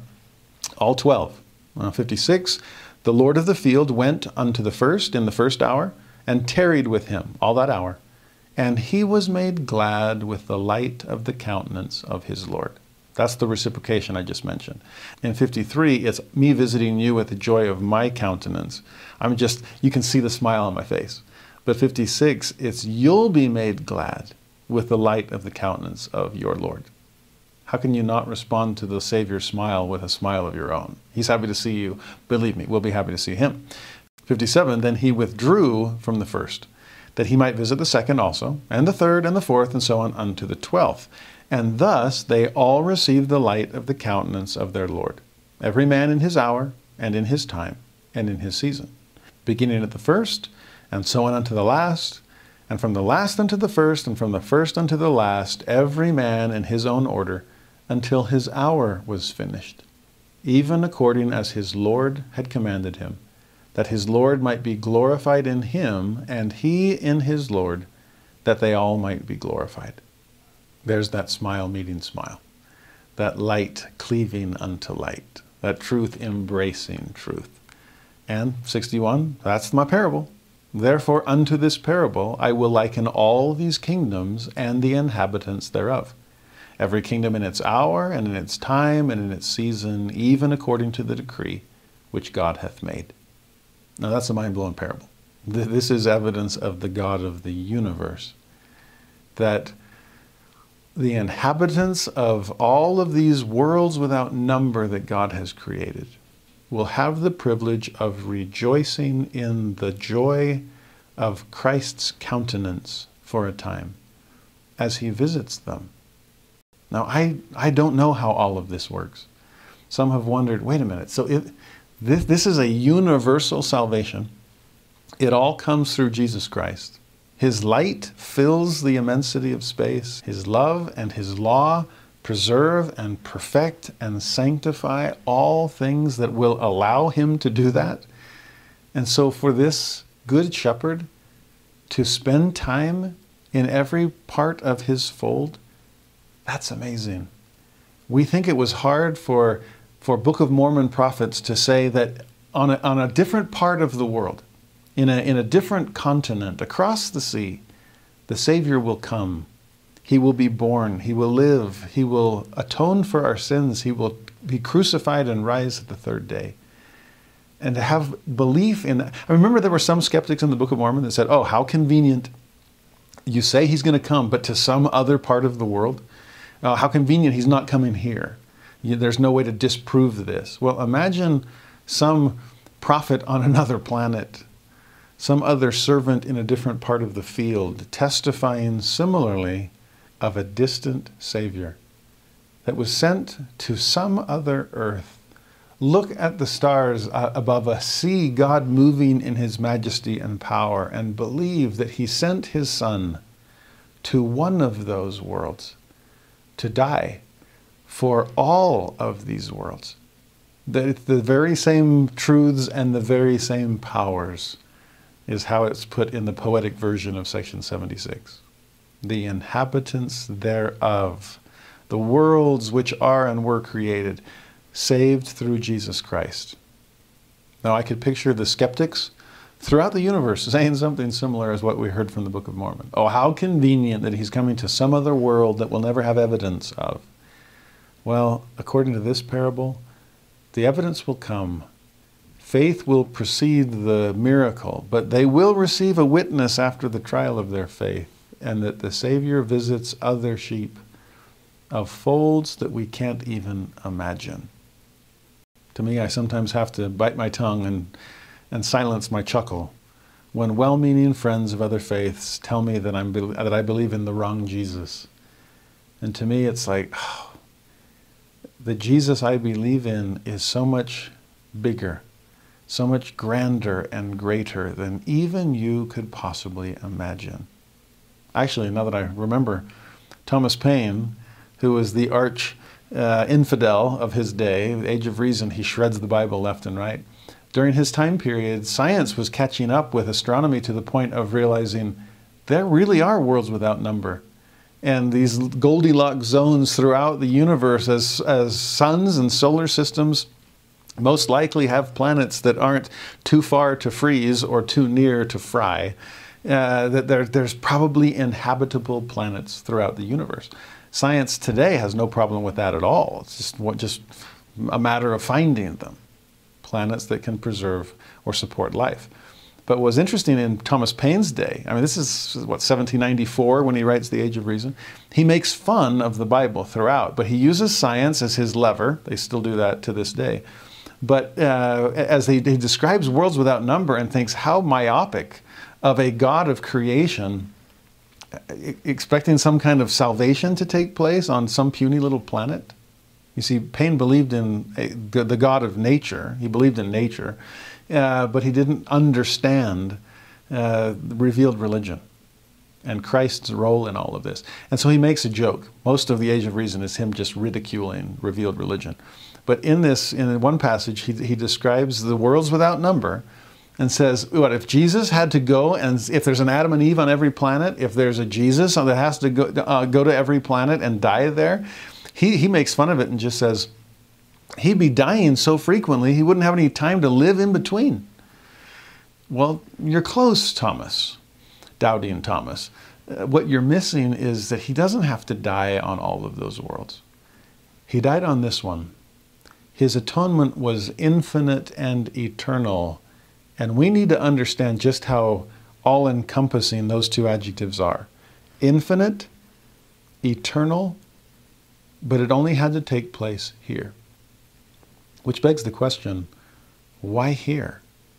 How are we so lucky to share the same planet with the Savior who came here to live and to die?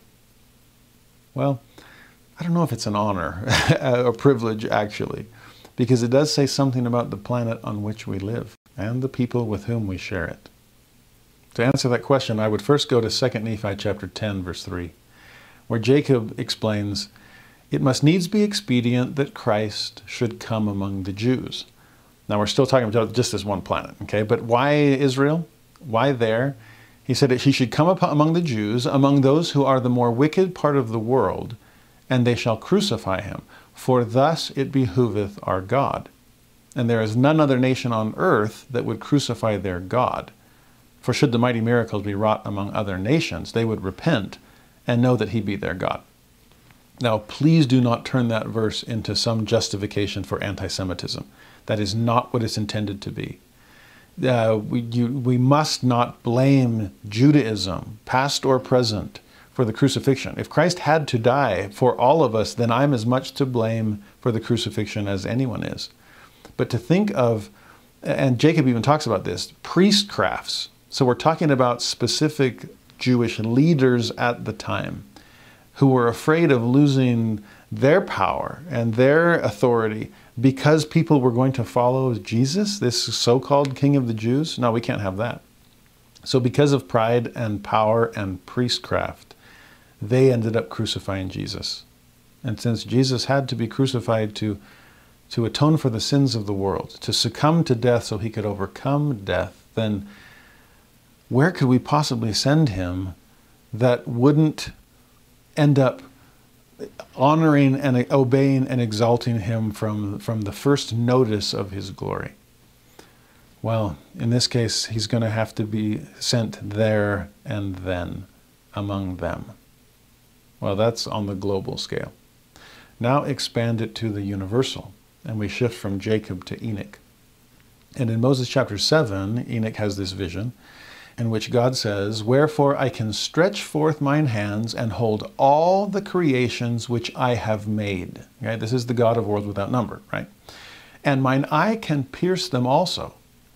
And among all the workmanship of mine hands, there has not been so great wickedness as among thy brethren." Now that should send a little shudder through the soul to think that of worlds without number, ours was the only one wicked enough to crucify our king. Ours was the worst. It's like we live in the sewer of the universe. Wow, thanks. And yet, to see the kind of balance that must be done to also cleanse and purify this earth so that it can be a site for the second coming of Jesus Christ, that he can come to rule and reign among us for his millennium, for his hour, to visit us so that we can rejoice in the joy of his countenance, that Christ is coming back. He won't stay here eternally because there are yet other worlds without number to visit and to rejoice with. Now, when the earth becomes sanctified and celestialized, we're all in the presence of God. The throne of God, what is this sea of glass? All things are present, known and seen. We will be in the presence of the Father and the Son and the Holy Ghost eternally in the celestial kingdom. But in the meantime, it's fascinating for me to ponder the Lord of the universe and the role of Jesus Christ coming here to spend his mortal life, to take on flesh, to condescend, to be crucified, and to rise again, but also to have paternal care and have made ample provision, as we've discussed earlier, to go throughout his field and spend time with every laborer. It really is mind-blowing.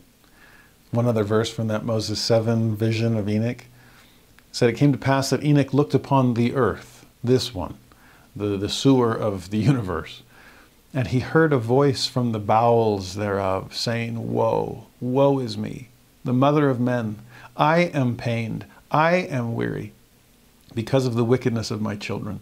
When shall I rest and be cleansed from the filthiness which is gone forth out of me? When will my Creator sanctify me, that I may rest and righteousness for a season abide upon my face?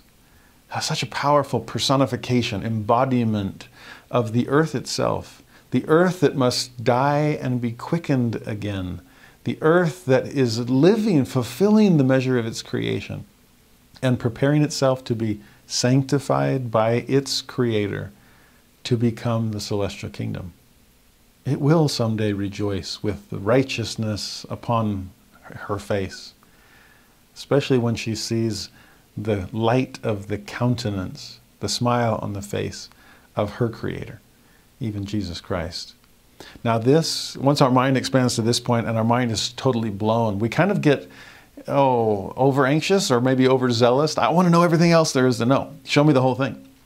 And that's actually exactly what Moses experienced in Moses chapter 1. This is part of that man is nothing, which thing I never had supposed. Like, man, I am a speck. I mean, I was raised in Pharaoh's court, the pyramids and the temple of Luxor. I was thinking that mortal men were pretty amazing in terms of the stuff we could create. But I don't feel so proud anymore.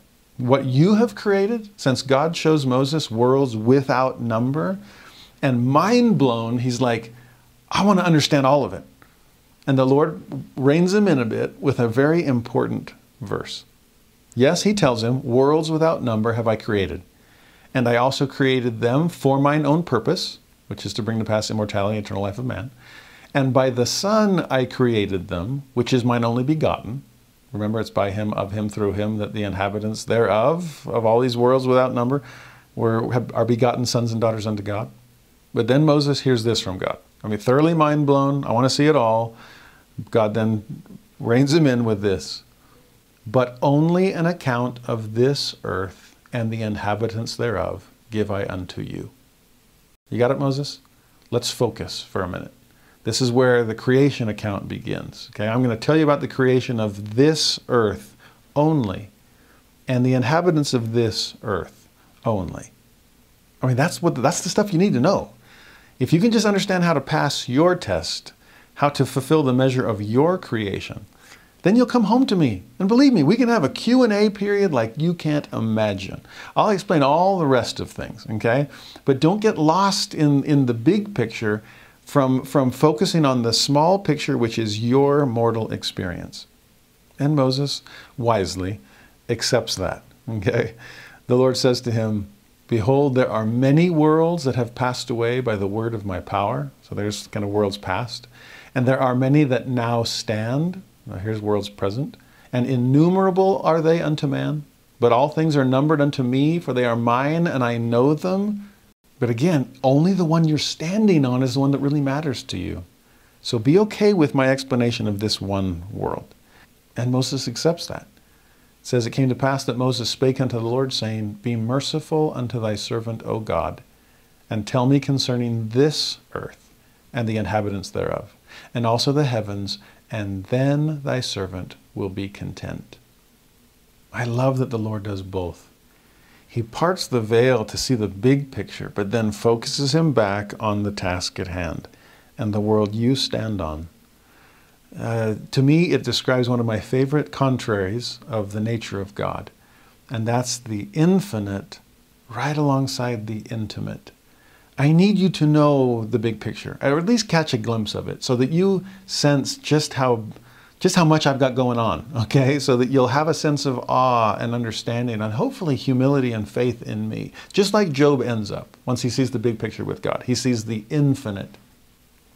But at the same time, to couple the infinite with the intimate, let's talk about your world. In fact, let me come to your world. And let me be like man almost. Let me condescend so that I can be one with you and you one with me. Moses comes to understand that. Enoch comes to understand it. Hopefully each of us come to understand it. In fact, many of you over the year have noticed this painting behind me. Some have wondered, is that a book behind you? What is that? It's a painting that my oldest daughter made for me. And it is the hand of God in the hand of one of us. A child's hand, in the hand of the universe itself. That's why that hand is the starry night. And the caption is intimate infinity. God is both. I treasure that masterpiece that my daughter painted for me after I tried to help her understand who God is, that He is both. Moses' experience, Enoch's vision, the Lord's parable in section 88 is meant to help us come to an understanding of those dual realities of our parents in heaven. How does the genie say it in the old version of Aladdin? Infinite cosmic powers, itty-bitty living space. Well, to see God's infinite cosmic power and His willingness to condescend to itty-bitty living space here on our planet, where we can rejoice in the joy of His countenance. Well, sufficiently mind blown? Let's get back to section 88 then. Verse 62, again, verily I say unto you, my friends, I want you to know what I'm doing here. I leave these sayings with you to ponder in your hearts, with this commandment which I give unto you, that ye shall call upon me while I am near. See what the Lord is doing? I know this is like major food for thought. So go ahead and I'm going to leave you now before, the smoke is coming out of your ears as we speak. So I'm going to leave off these sayings for now, okay? And just let you ponder them. But here's the commandment I leave at the same time. Draw near unto me. Call upon me. I'm here with you. I'm aware of your situation. I have an entire universe to govern and to preserve and to perfect and to sanctify. While I'm near, please take advantage of the time that you have with my presence, with the presence of prophets. These last days, preparing the earth for the second coming of Jesus Christ, a visit from the Lord of the field. Don't miss your moment. In verse 63, draw near unto me, and I will draw near unto you. Seek me diligently, and ye shall find me. Ask, and ye shall receive. Knock, and it shall be opened unto you. You see the order there? You first draw near unto me, and then I will draw near unto you.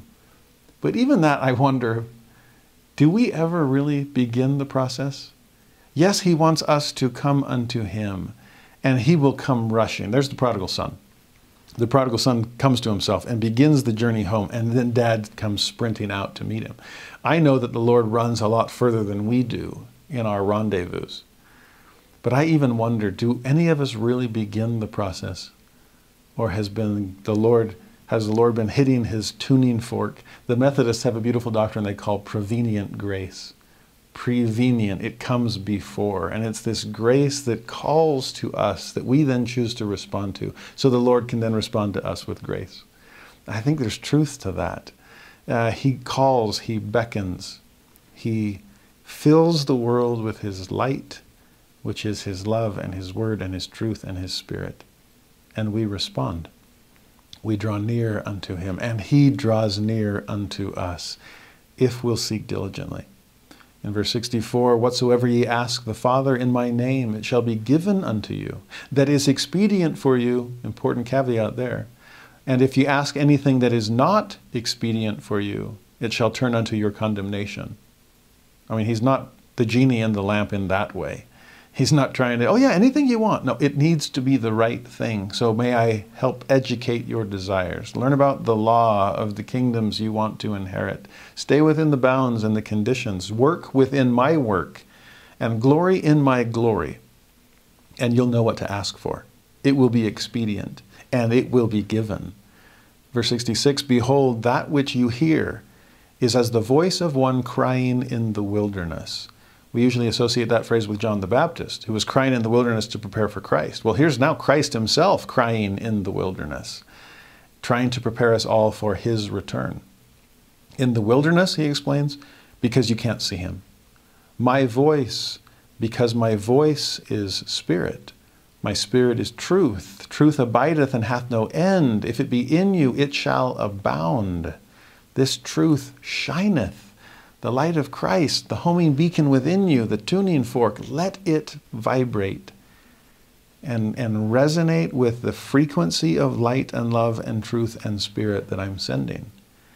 Verse 67, if your eye be single to my glory, just laser focused on that, not distracted by lesser loyalties. If your eye be single to my glory, your whole bodies shall be filled with light. There shall be no darkness in you, and that body which is filled with light comprehendeth all things. That's the light by which we truly see. So 68, therefore, sanctify yourselves.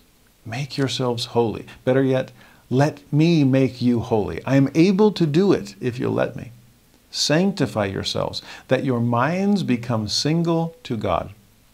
I single to my glory, mind single to God, and the days will come that you shall see him. For he will unveil his face unto you, and it shall be in his own time and in his own way, and according to his own will. I mean, you're already seeing him in the creation all around you. You've seen him move in his majesty and power. You see him, but do you comprehend him?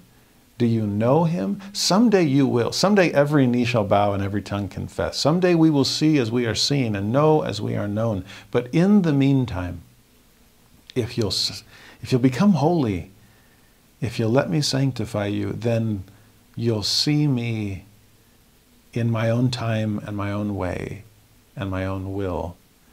Hold on to those conditions also. It's not us calling the shots. It's not us binding God. But it is him holding himself to his word, since he is the word. Keeping to his covenant, since he established it. And that he wants to be known, he wants to be seen. But it'll be in his way. We'll talk more about that in section 93, where that beautiful verse begins with a similar promise. Now, verse 69, remember the great and last promise which I have made unto you. And this is again last as in latest. The latest promise was this promise of eternal life, this Holy Spirit of promise, this second comforter. Remember the great and last promise which I have made unto you.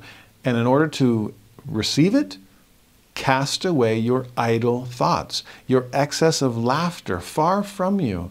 He's not saying you can't laugh or have fun, but he is saying, remember Alma's counsel to all three of his sons, Helam and Shibla and Corianton, be sober, which isn't don't drink, it's you shouldn't drink, but be sober as in be serious. Take serious things seriously. And nothing's more serious than the opportunity to receive that incredible promise from God, the Holy Spirit of promise. That light is lost on the light-minded. We have to, Elder Maxwell, Elder Holland said this, that in the end we must not be casual Christians or we will end up Christian casualties. Don't take it casually. Don't take it light-mindedly. Cast away your idle thoughts, your excess of laughter, more than what would be appropriate. And then in verse 70, he shifts and lets us know, and this is what you need to be doing seriously, okay? Tarry ye in this place. They're in Kirtland. Everybody wants to move to Missouri because that's the center place. That's where it's all going to happen. Well, not all. There's a stronghold here in Kirtland we need to develop or establish. So tarry in this place. And do what here? Call a solemn assembly, even of those who are the first laborers in this last kingdom. Remember, this is a conference of high priests there in Kirtland. Remember, Kirtland was the place that we're going to work on the law of consecration and be endowed with power from on high. Ooh, there's going to be a temple here. First temple of this dispensation. And that's where the solemn assemblies will take place. We'll call in our solemn assemblies in spirit. Isn't that the Spirit of God like a fire is burning? Which W.W. Phelps wrote for the dedication of the Kirtland Temple. We'll get there in section 109 and 110. But to call this solemn assembly, you first laborers, this is my last kingdom, we got to get you up to speed. And missionaries are endowed with power before they head out to serve. 71, let those whom they have warned in their traveling call on the Lord and ponder the warning in their hearts which they have received for a little season. So you missionaries, you've gone out, you've shared the gospel with others. I hope they're taking your words seriously. I hope you took your job seriously in terms of your mission. But ponder these warnings. The thesis statement of the Doctrine and Covenants, prepare ye for that which is to come. The day of the Lord is nigh. Section 1 also, the voice of warning will be unto all people. Well, this warning voice has gone forth. Verse 72, behold and lo, I will take care of your flocks, and will raise up elders and send unto them. I don't think he just means, don't worry about your temporal needs back at home. Yes, I'll take care of those too. But I wonder that these flocks, you good under-shepherds of the good shepherd himself, I'll take care of them. You warned them, they now need to warn others. You need to warn others beyond them. I'll take care of all these flocks. I'll raise up additional elders, more under-shepherds to help care for them. Because why? 73, I will hasten my work in its time. We've seen so many elements of that timing of I will cut short the work in righteousness. That if those days aren't shortened, there shall no flesh be saved. Where at the same time, their days were prolonged so that they could repent, since they're procrastinating the day of their repentance. The Lord's caught between a rock and a hard place here. And here the Lord will hasten. Notice the first person pronouns. I will hasten. It is my work, after all. And so don't think that it's, well, I have to hasten the Lord's work. No, the Lord is. We just have to be ready for his call. Yes, we can quicken our pace and lengthen our stride, but it's the Lord that is hastening his work. And what will that work entail? Look at verse 74. And I give unto you, who are the first laborers in this last kingdom, a commandment that you should assemble yourselves together, and organize yourselves, and prepare yourselves, and sanctify yourselves, yea, purify your hearts, and cleanse your hands and your feet before me, that I may make you clean. Now this is all pointing in a temple direction, but notice the words again. To assemble, to gather. Why do we gather the people of God in any age? Joseph Smith asked. And his answer, to build temples. So we're going to assemble, we're going to organize ourselves and prepare ourselves. We'll see those two repeated in a later verse. Okay, organize, prepare, sanctify. We've got to be holy, even as he is holy. And I love how he puts it. Purify your hearts and cleanse your hands and your feet. We'll see more about that later on.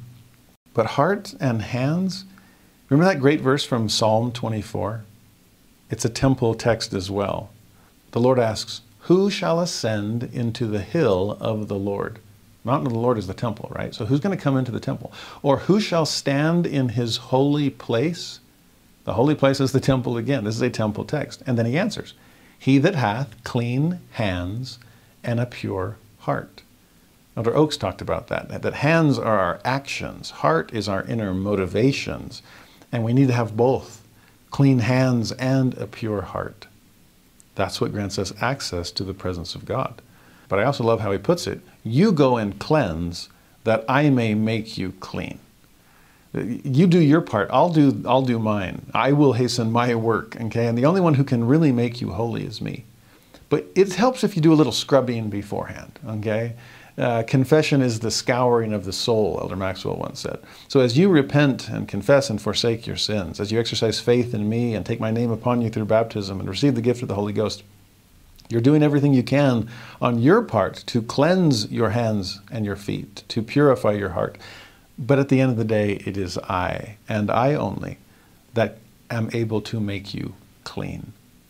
Then verse 75, why clean? Why do you need to be cleansed and purified?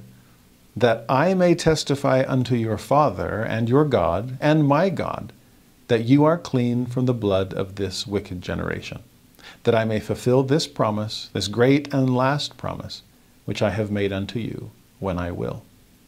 You see, that's the testimony he wants to give. We learned back in section 45 that Jesus is our advocate with the Father. He's our defense attorney. And what he'll say as he pleads our case is, Father, Behold the sufferings and death of him in whom there was no sin. Remember we discussed this? Look at me, don't look at them. But there is a peace. How can you not look at us? And hopefully when God looks at us, he sees someone who lived an imperfect life, admittedly, but who came unto Christ to be made clean. I did repent. Yes, I had plenty of sins to repent of, but I did my absolute best to purify my heart and to cleanse my hands.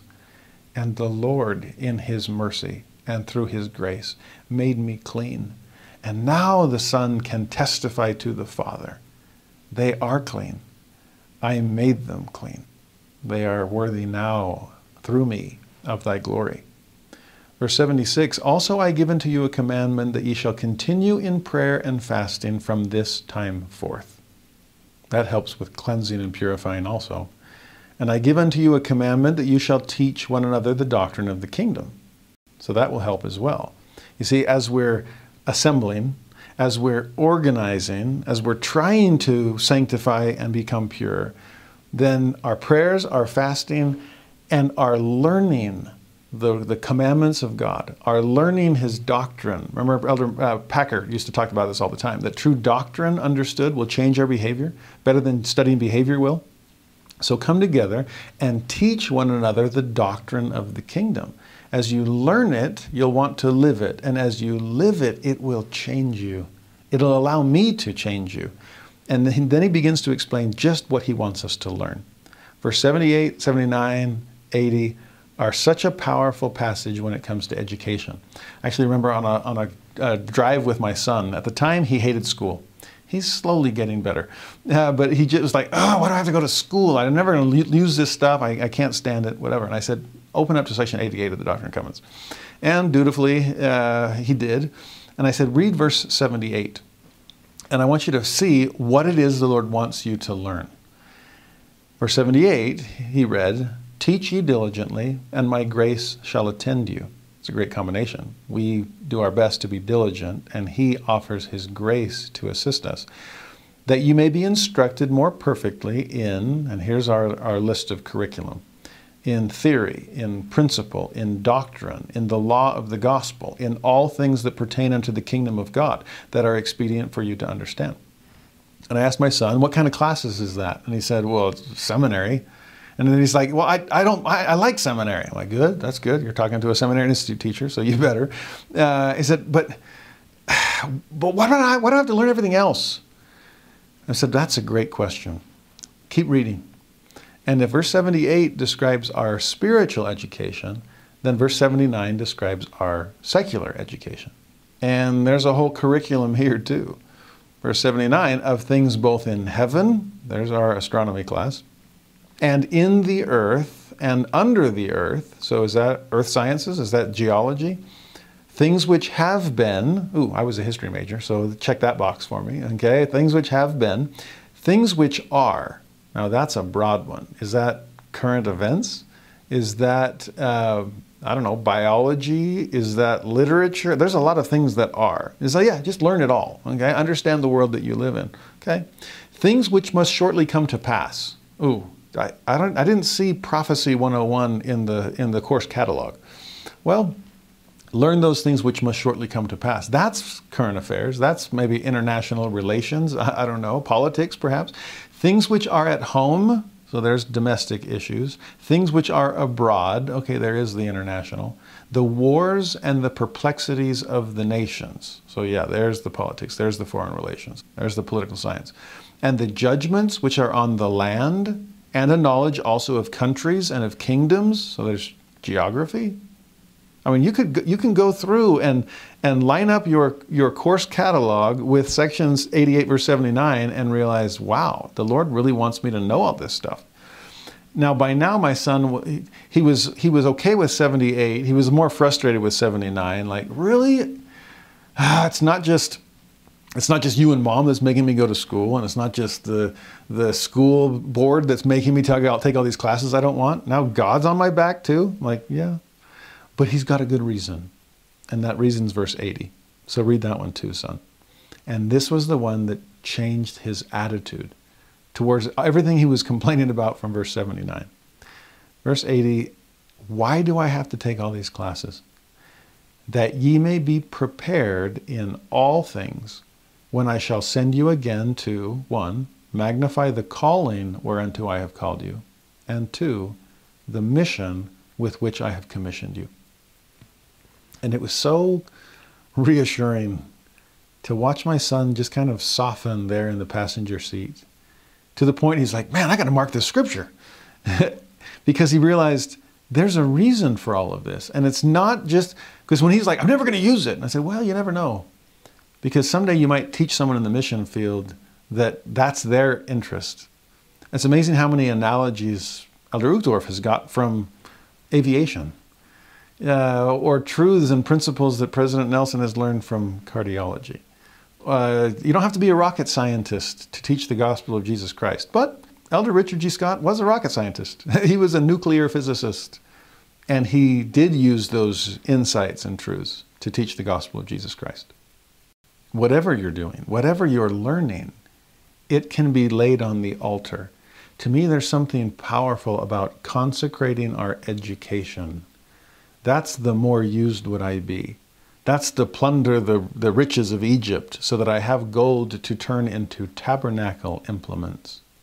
It's like Clayton Christensen, one of the great business minds of the 21st century. And what he learned as a college kid was counsel from his mom. Learn everything you can. Get as much education as you can, the best education you can. Why? So that you'll be more usable to the Lord. And he did become usable in incredible ways. So, spiritual education, 78.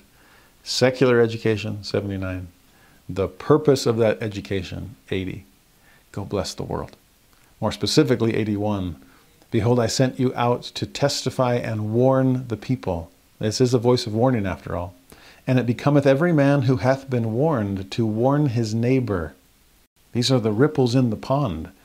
And I threw in this rock of revelation so that you would begin to expand your understanding and enlighten. But it's got to keep spreading from you. Do not be the weak link in the chain. Do not kink the hose, or there's no reason for me to send water through it. If you've been warned, then warn your neighbor. I was amazed on my mission in Puerto Rico when hurricanes were coming by.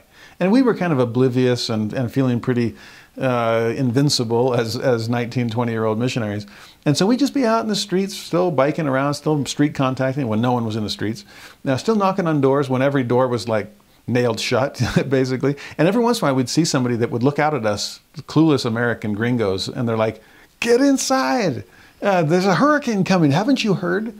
And it was amazing for me. It was like this role reversal. It's like, you warning me.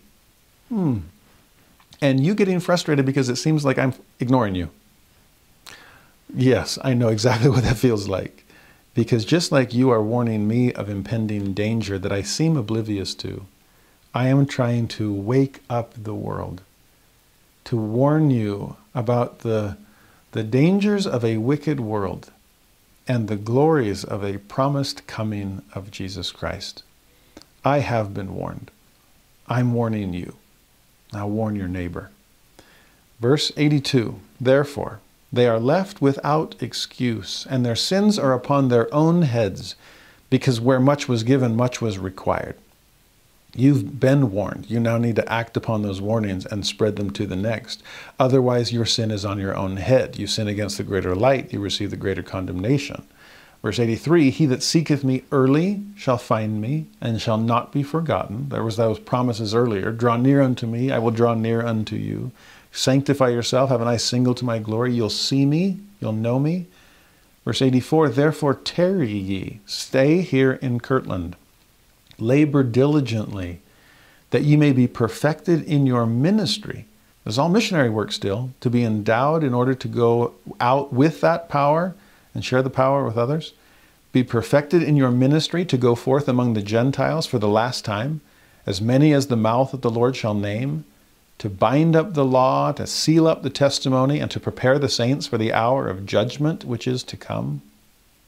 Interesting phrases there. To bind up the law, to seal up the testimony. Isaiah used those same phrases. And I get in my mind this mental image of, you got these scrolls of the law, right? And to bind them up, to seal them. It's like, it's time to go, folks. Okay, we got to wrap up the show. Let's roll up the scriptures. Let's close the book, because it's past time to study. It's now time to go out and live. We've been warned. Now let's go warn our neighbor. Have we done? The Lord is hastening his work in its time. And are we up to speed so that when he says, case closed, we can bind the law, we can seal the testimony. The saints are prepared for the hour of judgment because I've been sanctified for it. I'm prepared for the cleansing of the earth because I've been made clean through Jesus Christ. And with that, we start to see this cleansing preparatory to the second coming. This is where section 88 becomes a mini book of Revelation. It's fascinating. 85, he begins, that their souls may escape the wrath of God, the desolation of abomination which awaits the wicked, both in this world and in the world to come. Desolation of abominations. That we saw that back in section 84. That's the phrase that was used to describe the destruction of Jerusalem by the Romans, which Jesus used as his preview of coming attractions, namely the destruction of the wicked at the coming of Christ. What you see in this abomination of desolations, 70 AD, will be what you'll see in the desolation of abominations at the destruction of the wicked at the end of the world.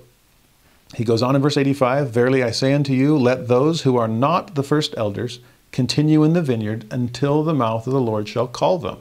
For their time is not yet come, their garments are not clean from the blood of this generation. We're not yet done. So this immediate audience in the 1830s has been followed by generation after generation of additional laborers in the vineyard that are out there calling people to repent, who are trying to cleanse themselves and others from the blood of this generation. Interesting phrase. Seems that every age has its own besetting sins, and the things that our ancestors grappled with are very different from the things that we're wrestling with ourselves. And it's not their age that I have to overcome, it's my own. It's the blood of my generation that I need to be able to escape.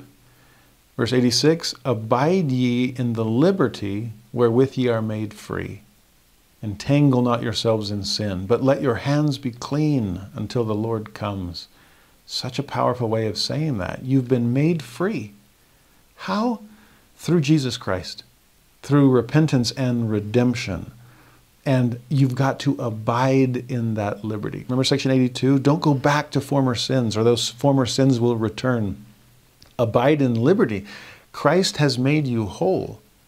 Stay with him. Abide with him. Don't get entangled again in sin. He finally got you out of it. Don't fall back in. Verse 87, for not many days hence, now we're starting to see prophecy of these final days, not many days hence, and the earth shall tremble and reel to and fro as a drunken man. The sun shall hide his face, and shall refuse to give light. The moon shall be bathed in blood, and the stars shall become exceedingly angry, and shall cast themselves down as a fig that falleth from off a fig tree. There's our mini book of Revelation. We're starting to see, chapter 6 now, with the shaking of the earth, earthquakes in diverse places, sun darkened, moon to blood, stars falling from heaven. And how's the chapter end? Who shall be able to stand? That's what he's asking. He's trying to help everyone stand firm through this period of the signs of the times. Verse 88, after your testimony cometh wrath and indignation upon the people. So which testimony are people open to hear? This was back in section 29, signs of the times. Section 43, signs of the times. All these voices that God will send to try to wake up the world. That was the Lord's alarm clock we saw in section 43. Well, what kind of testimonies? After yours, there's the good one, the one worth listening to. It's a little gentler on the ears. But after that's the testimony of wrath and indignation. Will you listen to mercy as she beckons, or will you cower in fear when judgment and justice come to call? 89, after your testimony cometh the testimony of earthquakes. that shall cause groanings in the midst of her, and men shall fall upon the ground and shall not be able to stand. There's that same phrase from Revelation. Who shall be able to stand? Well, not these people. They didn't listen to the earlier testimonies. Now they're being brought. They wouldn't kneel based on a testimony of truth. And so they are brought to their knees based on a testimony of destruction. Verse 90 describes some of those. Also cometh the testimony of the voice of thunderings, and the voice of lightnings, and the voice of tempests, and the voice of the waves of the sea heaving themselves beyond their bounds. Those are all voices. Those are all ways the Lord is calling us to change. How oft would I have gathered thee, as a hen gathereth her chickens. He's clucking every chance he can. Verse 91, all things shall be in commotion, war poured out upon all nations. We're seeing it. And surely men's hearts shall fail them, for fear shall come upon all people. I think it was Elder Holland that once described that as perhaps the scariest of the signs of the times. That men's hearts shall fail them, that the love of men will wax cold. Are we seeing that spread around us? And in the midst of all of that, verse 92, sounding more and more like the book of Revelation, and angels shall fly through the midst of heaven, crying with a loud voice, sounding the trump of God, saying, prepare ye, O inhabitants of the earth, for the judgment of our God is come. Behold, and lo, the bridegroom cometh. Go ye out to meet him.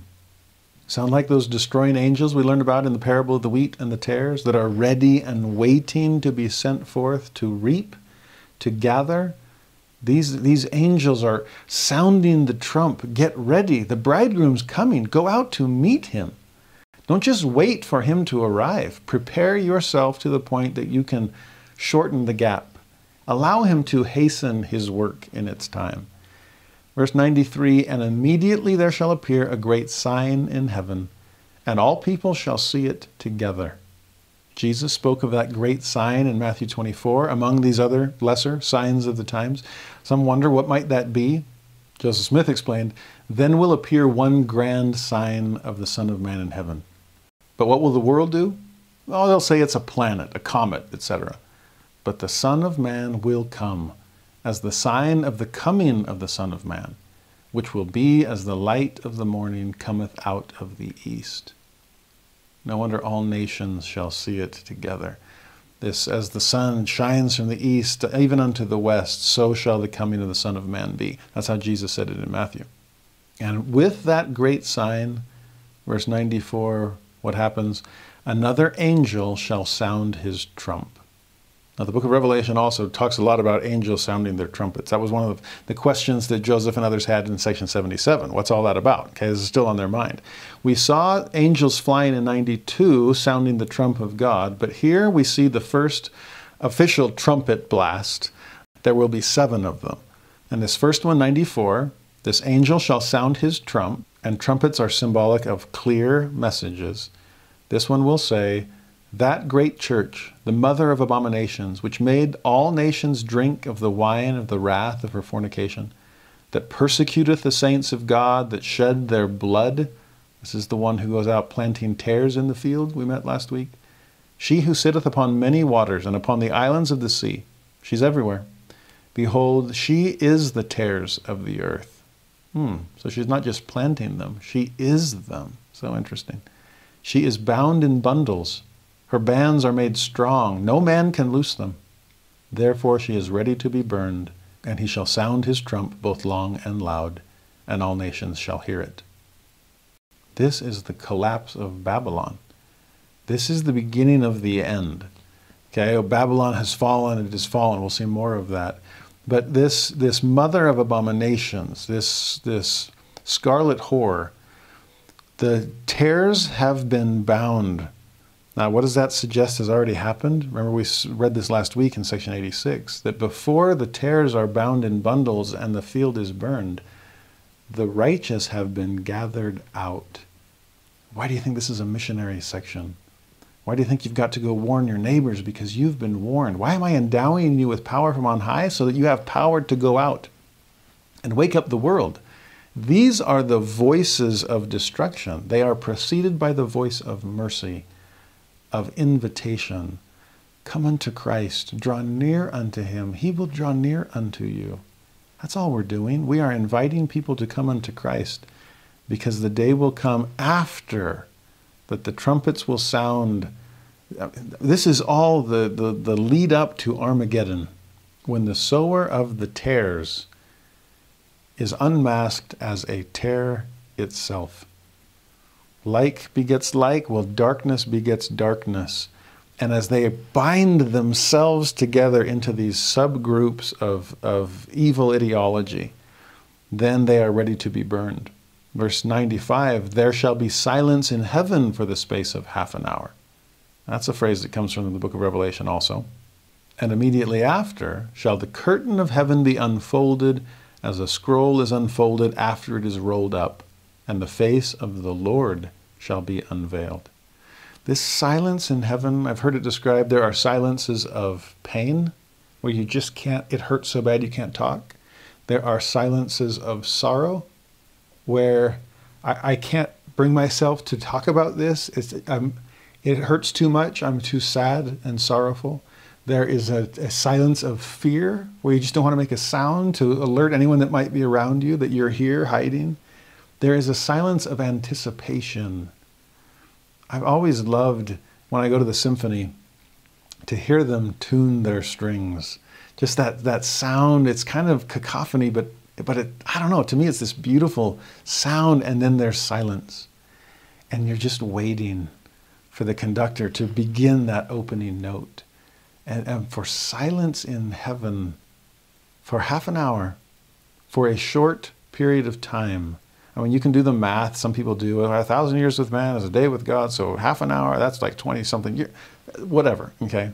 You know me, I prefer the symbolic. And if it's just, I'm okay with the vague. I'm not going to date something.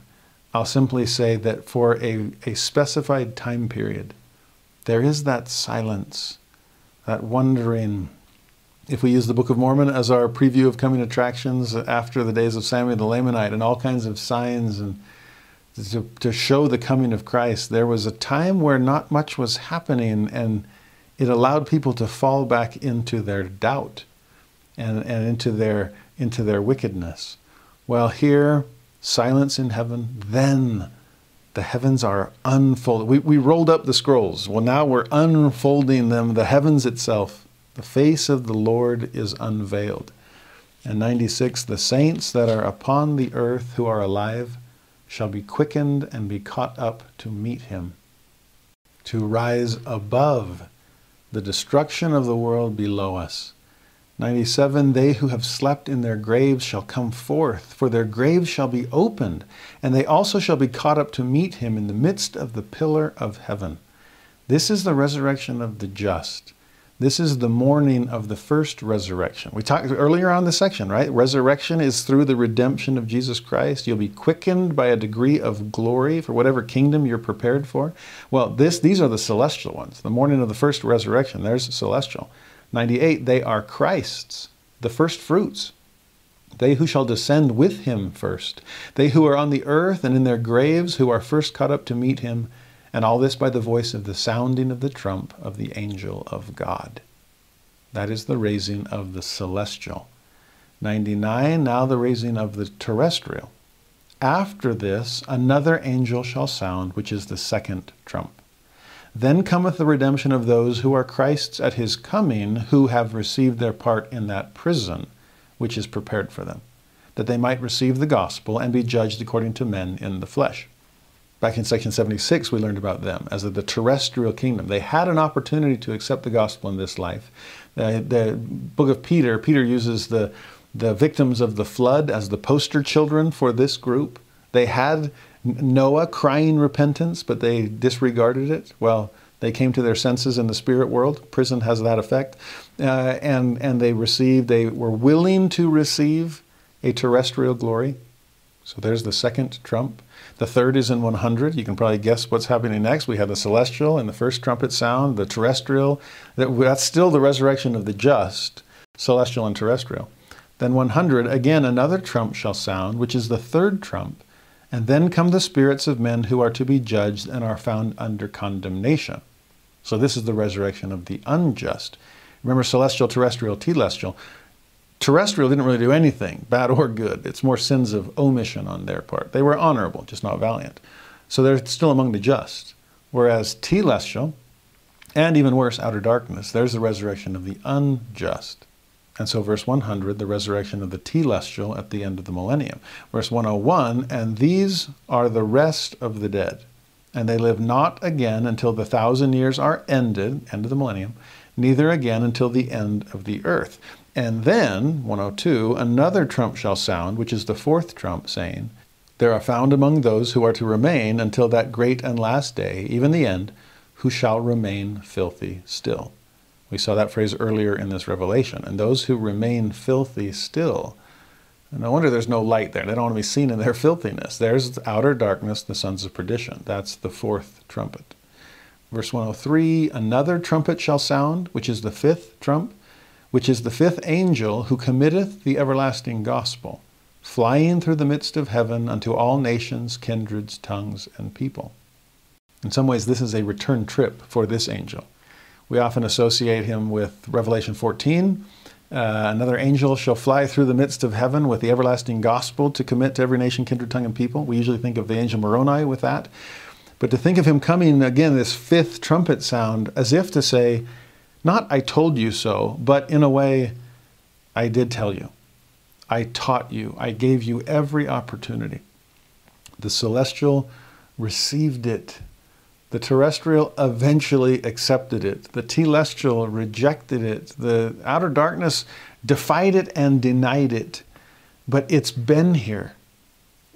It's when, the way Jacob says it in 2 Nephi 9, that we will all admit that God's judgments are just. That my transgressions are mine. I didn't hand them over. I didn't repent of my sins. We'll all wave the white flag and acknowledge God's justice here because the truth had been before us all along.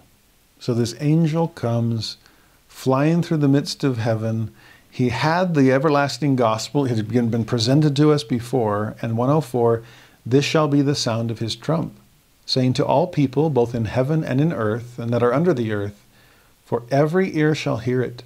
Every knee shall bow, every tongue shall confess, while they hear the sound of the trump, saying, fear God, give glory to him who sitteth upon the throne forever and ever, for the hour of his judgment is come.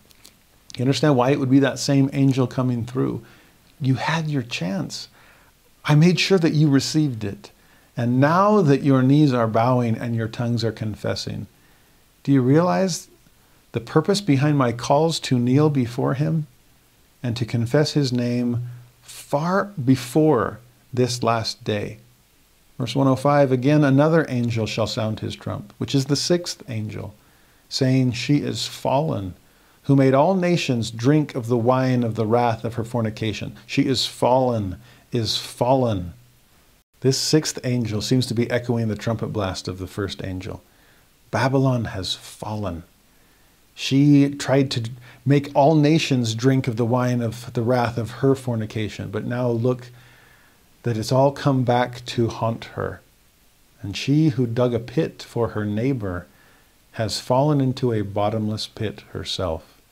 Then in verse 106, again, another angel shall sound his trump, which is the seventh angel. 7 days of creation, 7 for totality and completeness and finality. The seventh angel's message, it is finished. It is finished. Exclamation point. The Lamb of God hath overcome and trodden the winepress alone, even the winepress of the fierceness of the wrath of Almighty God. We'll see that symbolism repeated in section 133. But for him to have stained all his raiment so that we could become clean from the blood of our generation, that he trod the winepress and he did it alone so that he wouldn't have to be alone on judgment, that he could bring with him anyone who chose to come unto him when they had that chance. It is finished.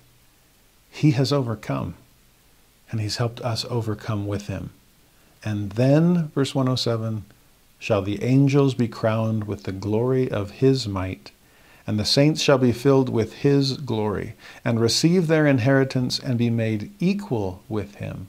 That's the ultimate promise of the oath and covenant of the priesthood. They receive the Son. As a result, they receive the Father. As a result, they receive the Father's kingdom and receive all that the Father hath. The book of Revelation describes that too, that you can come and sit with me in my throne, even as I sit with the Father in his. It's a strange looking throne. There's room enough for all of us, if only we'll come to be made equal with him. Talk about infinite generosity. The way Paul describes it to the Romans, we are heirs of God and joint heirs with Christ. Amazing he would share that with us. Verse 108, then shall the first angel again sound his trump in the ears of all living, and reveal the secret acts of men and the mighty works of God in the first 1,000 years. There's a lot of echoing going on here. As the sound of the trumpets goes around the circle a second time, the first angel now returns and speaks of all God has done, the secret acts of men, the mighty works of God in the first 1,000 years. Remember the question that they had in section 77 about the book with the 7 seals? And the 7 seals were the 7,000 years of the earth's temporal existence. Well, now these 7 angels that have poured out their vials of wrath, these 7 angels that have announced the end of all things, now they come back to review all that's been done within those 7 seals. All the work that God has done. And all the work that we've forced him into because of our own wickedness. The first angel for the first 1,000 years, 109, the second angel sounds his trump, reveals the secret acts of men, the thoughts and intents of their hearts, the mighty works of God in the second 1,000 years, and so on until the 7th angel shall sound his trump. And he shall stand forth upon the land and upon the sea, and swear in the name of him who sitteth upon the throne, that there shall be time no longer. Satan shall be bound, that old serpent who is called the devil, and shall not be loosed for the space of 1,000 years. Time no longer as in time to prepare to meet God, for he's here. He's among us. Time to repent of our sins. We procrastinated the day of our repentance until it is everlastingly too late. Now the test is over. Satan is bound. He's cast into that bottomless pit with a key that Christ alone can turn. And only at the end of the millennium will he turn it. Like it said at the end of 110, he shall not be loosed for the space of 1,000 years. But then he will be, 111. Then he shall be loosed for a little season. The book of Revelation talks about that too. That he may gather together his armies. We've discussed this in prior revelations in the Doctrine and Covenants. And as we've scratched our heads like, why on earth would you let him out when you had him right where you wanted him? Well, part of it is that resurrection of the unjust at the end of the millennium. People that will actually listen to him again. And perhaps it's part of the test for those who grew up without sin unto salvation. Now that there's some opposition, do you still want to hold on to what you've learned over this 1,000 years of peace? Hope so. Now verse 112, during this little season, Michael, the 7th angel, even the archangel, shall gather together his armies, even the hosts of heaven. Meanwhile, 113, the devil shall gather together his armies, even the hosts of hell, and shall come up to battle against Michael and his armies. We saw that in the preface to the Doctrine and Covenants too, that the closer we get to the last days, the more polarization there will be, that Satan will have dominion, control over his armies, and the Lord will have power over his saints. Satan will take away the agency of those who follow him, addictive sin. The Lord won't have to take away the agency of the righteous because they will offer it to him. Their wills consumed in his. But that's all preparatory for this final battle. Good versus evil. Then verse 114, then cometh the battle of the great God. And the devil and his army shall be cast away into their own place, that they shall not have power over the saints any more at all. No more little season after this little season is over. It is done. It is truly finished. 115, for Michael shall fight their battles, and shall overcome him who seeketh the throne of him, who sitteth upon the throne, even the Lamb. What an irony. The Lord was offering us the throne all along. We just had to receive it in his way. And Satan, who tried to usurp the throne, will be cast away infinitely far from it. Verse 116, this is the glory of God and the sanctified, and they shall not any more see death.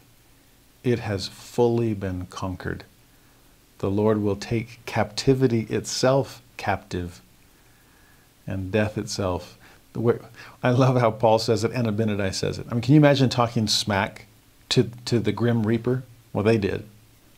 Oh, death, where is thy sting?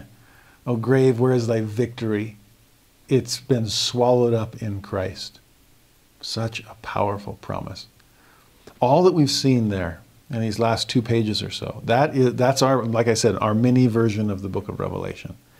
It is signs of the times. It is Armageddon. It is second coming. It is destruction of the wicked. It is resurrection of the just and the unjust. It is binding the adversary and then loosing him for a little season and then closing the book.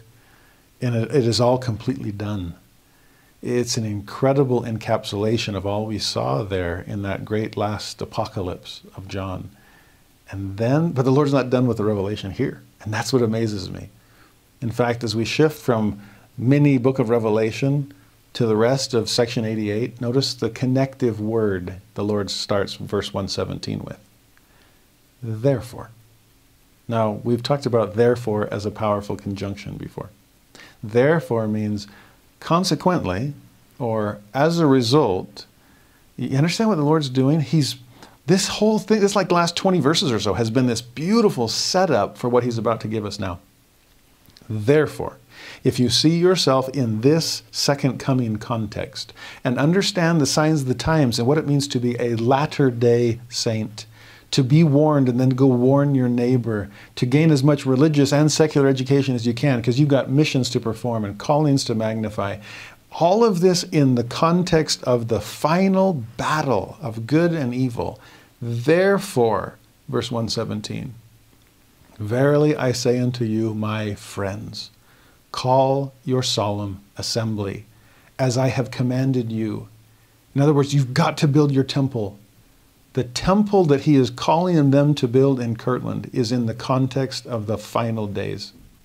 It is in anticipation of Armageddon and of Adam-on-Diamond.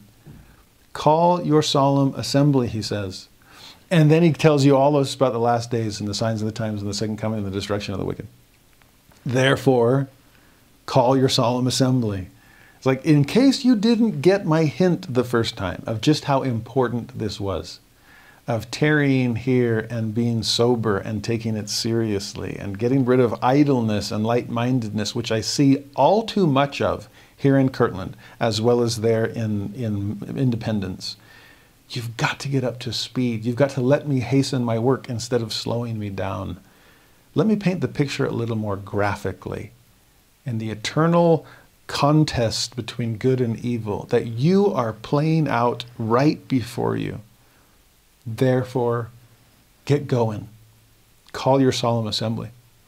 Verse 118, and as all have not faith, seek ye diligently and teach one another words of wisdom. Yea, seek out of the best books words of wisdom. Seek learning, even by study and also by faith. You see, if 117, call your solemn assembly, was a repeat of what he said earlier about calling the solemn assembly, then 118 is a repeat of what he just said back in 78 and 79 and 80 about learning. Why is this so important? If it wasn't enough for my son to have that wake-up call of what? Well, school actually matters, because I have missions and callings to perform. Well, if he needed another round of reminder, then perhaps the rest of this revelation, with its focus on the end of the world and the signs of the times and the second coming and the millennial reign, that's what this is for. Earth life is boot camp, my friends, because there's a battle on its way, and we need to be up to speed. So teach one another. Actually, first, seek diligently. Learn all you can. Then teach one another words of wisdom. Seek it out of the best possible books. And seek it by study, there's your head, but also by faith. there's your heart. There's the two body parts God is always aiming at. And those that are the pure rationalists and only want to study things, you've got to open your heart to learn by faith. Whereas you pure spiritualists and just want to feel things, well, open your mind and do some homework. Study these things too. Verse 119 becomes more clearly temple focused. Organize yourselves. Prepare every needful thing. Remember we saw those two verbs earlier? Organize, prepare, sanctify, all of that. And what are some of these needful things they need to prepare? It'll all come through the temple. Establish a house. And then these 7 words to describe it. 7, great number. 1 for every trumpet blast. 1 for every day of creation. A house of prayer. A house of fasting. A house of faith. A house of learning. A house of glory. A house of order. Sum it all up. Number 7, a house of God. If it's a house of prayer and a house of fasting, he asked them to do that already. Continue in your prayer and fasting. Connect heavenward with this. A house of faith, since all have not faith, seek ye diligently, teach one another words of wisdom. A house of learning, of heaven and earth, of spiritual and secular, so you can fulfill callings, magnify callings, fulfill missions. A house of glory. I'm trying to prepare you for glory, to abide the law of whatever kingdom will end up quickening you. A house of order. Look at the order of the universe all around you, and you will see me moving in my majesty and power. A house of God. Don't just see me, come to know me. And the best place to know me is to visit me in my house. There's something about going to someone's home and seeing them in their own environment that's like, these are the walls that are before them. Come to God's house. In fact, in their case, build it. Verse 120, why do we need a place like that? That your incomings may be in the name of the Lord, that your outgoings may be in the name of the Lord. Sounds like the mezuzah that Jews would put on the outside of their homes, so that every time they came in and out, they would remember God. I think we can do a lot better at that. That all your salutations may be in the name of the Lord, with uplifted hands unto the Most High. Do we see one another in those terms? In the name of the Lord? Verse 121, therefore cease from all your light speeches, from all laughter, from all your lustful desires, from all your pride and light-mindedness, from all your wicked doings. It's that soberness we were talking about a couple of pages ago. He's not condemning a sense of humor here.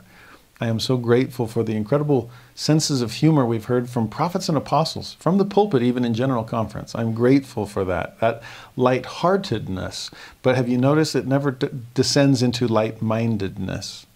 Their sense of humor never infringes upon their sense of the sacred. And that's important. Take seriously serious things. Now, several times he's talked about the need for teaching one another. As a teacher, I'm grateful for that. So in 122, he explains it at more length. Appoint among yourselves a teacher, and let not all be spokesmen at once. I've had a few classes like that. They're kind of chaotic. But let one speak at a time, and let all listen unto his sayings. Now that doesn't sound like just one lecturer the entire time, because keep reading. That when all have spoken, okay, so that's how it's working. Everyone needs to listen, but everyone needs to speak.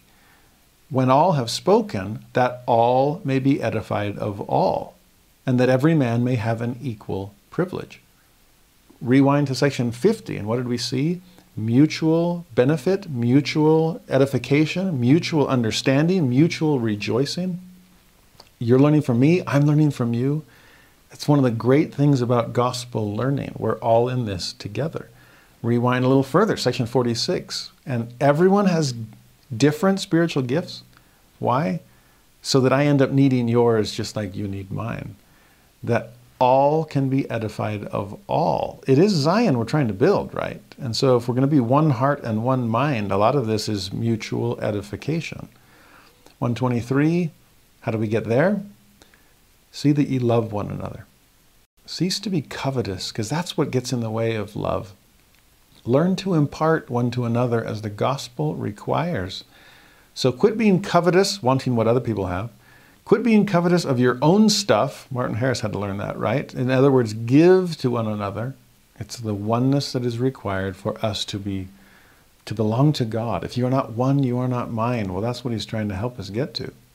Now, 124, he continues, and this, next week we'll study section 89, which is the word of wisdom. I hope you include section 88, verse 124, as part of the word of wisdom.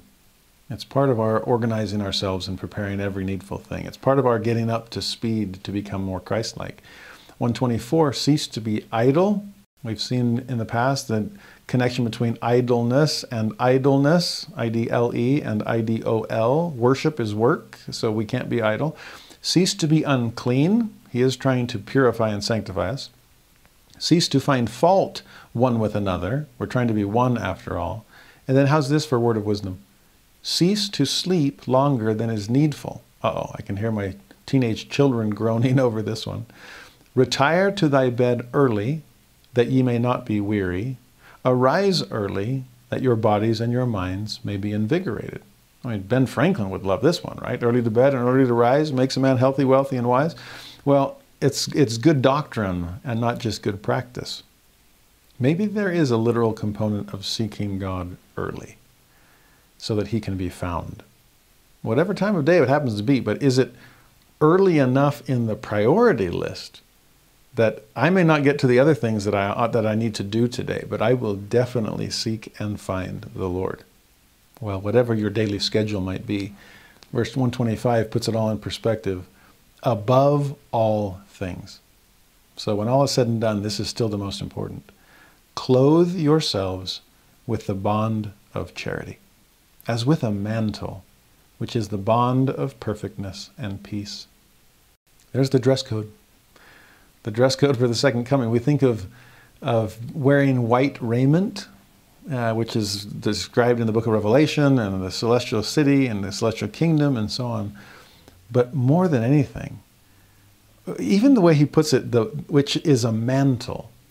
We think of the mantle of the prophet, or the mantle of Elijah being passed down to Elisha and so on. I don't know if there's a better verse to describe what that mantle consists of. It's charity. In fact, it's the bond of charity. It's what binds us together, bound in the bundle of life, as Abigail said to David. It's charity. It's loving one another. By this ye may know that you are my disciples. That's the mantle you wear. It's the bond of perfectness and peace. It's sometimes hard to have both of those. To me, it's another contrary to prove. It's like speaking the truth in love. The truth, there's perfectness. In love, there's peace. Keeping the first great commandment, the vertical, there's perfectness. I'm obedient. I honor God. But the second great commandment, the horizontal one, I love my neighbor. Well, there's peace. I can live peaceably with them. Wow, if that seems like more than you can handle, it probably is. It's more than I can handle. No wonder I need divine help. So in 126, pray for it. In fact, pray always, that ye may not faint until I come. Behold, and lo, I will come quickly and receive you unto myself. Amen. Now this revelation was received over a period of time. And there, at the end of 126, amen is the end of round one. There's a little bit more to come, and it has to do with the school of the prophets, sometimes called the school of the elders. Even Harvard and Yale, when they were first established by the Puritans, they were known as schools of the prophets. I remember in the courtyard at the Vanderbilt Divinity School where I went, there's this kind of carving that says in Latin, the school of the prophets. Trying to prepare, I mean, that's what divinity school is for. You're supposed to prepare divines, people that will speak of God and speak for God. And in a way, that's one of the functions of a temple also. To work our way through this, he's taught us such big picture doctrine. In addition, another comforter and the light of Christ, and it fills the immensity of space, and redemption and resurrection and degrees of glory, and your place in the cosmos if you'll prepare yourself and sanctify yourself and have an eye single to my glory. You need to call a solemn assembly and come together and prepare yourselves to be missionaries around the world, to warn your neighbor as you've been warned. So prepare for that. Oh, and you got a lot to prepare for, because it's all end of the world, last days, second coming preparation. So build a temple and establish the kind of house that you'll need to be raised in. Pray for that. Prepare for that. And this school of the prophets, well, more than anything else, will help get you up to speed in the context of all I've been talking about. So he says in verse 127, again, the order of the house prepared for the presidency of the school of the prophets, established for their instruction in all things that are expedient for them, even for all the officers of the church, or in other words, those who are called to the ministry in the church, beginning at the high priests, even down to the deacons. Now he goes top to bottom there. Okay, from presidency down to deacons. In fact, anyone called to the ministry in the church. And since every member a missionary, well, that includes us all. And this school of the prophets is meant to instruct you. It's meant to prepare you. I remember this hitting me after going through years of divinity school and understanding all the things that a life of a man of the cloth went into their training. And it struck me, I've been doing that my whole life. What other people go to divinity school to learn and to become, we went to primary and young men and young women and seminary and institute for. Life as a Latter-day Saint is divinity school. I don't know if I talk about divinity school too much, but I have people come like, oh, that's so amazing. I want to go to divinity school. And part of me is like, you already are. Your life in the church has been divinity school. Your theological education, we call it Sunday school and seminary and institute. Your courses in homiletics, we call that giving talks in church. Your courses in liturgics, you get to participate in ordinances at church and in the temple whenever you choose. Your course in pastoral care, we used to call it home and visiting teaching. Now we call it ministering. It's the same thing. Need to brush up on your ecclesiology? Just wait. You'll probably have a leadership calling where you're trying to run an organization. Believe me, no need for an official divinity school. You've been enrolled in the school of the prophets, and the Lord is trying to prepare you to be like him. How is this school supposed to run? It's fascinating. 128, this shall be the order of the house of the presidency of the school. He that is appointed to be president or teacher shall be found standing in his place in the house which shall be prepared for him. Now I think there's some things that are literal there. 129, he says, therefore he shall be first in the house of God, in a place that the congregation in the house may hear his words carefully and distinctly, not with loud speech. I mean, after all, if we're all going to be listening one to another and all edified of all, we need to have be close enough that we can actually listen to one another. And since somebody's got to open the building or turn on the lights or set up the chairs or the chalkboard, then the teacher should be there first. Now, I think there's some literal truth to that of showing up. I always feel guilty, and I'm trying to get some last minute things together, and I run off to my classroom and students are already there waiting for me. I'm like, oh, sorry, I didn't fulfill my responsibility in this school of the prophets. But I think in many ways also it's, teacher, if you're teaching other people, have you taught yourself? Now, there is a scary thing to teach in the Church of Jesus Christ of Latter-day Saints when you have a perfect gospel as an imperfect person. Hypocrisy, I guess you could say, is an occupational hazard for any of us who teach the perfect gospel of Jesus Christ, and that's all of us. But I would say it's only hypocrisy if there's no intention on your part to want to be there. I'm teaching things, standards that I'm reaching for, not standards that I'm only paying lip service to. To be the first in the house, I just wonder if there's something there of this is something I'm really trying to live. In my own imperfect ways, but I'm teaching from reality. I'm teaching from a place of sincerity. I'm teaching from a place of honest desire to rise with you to the level that God has laid out for each of us.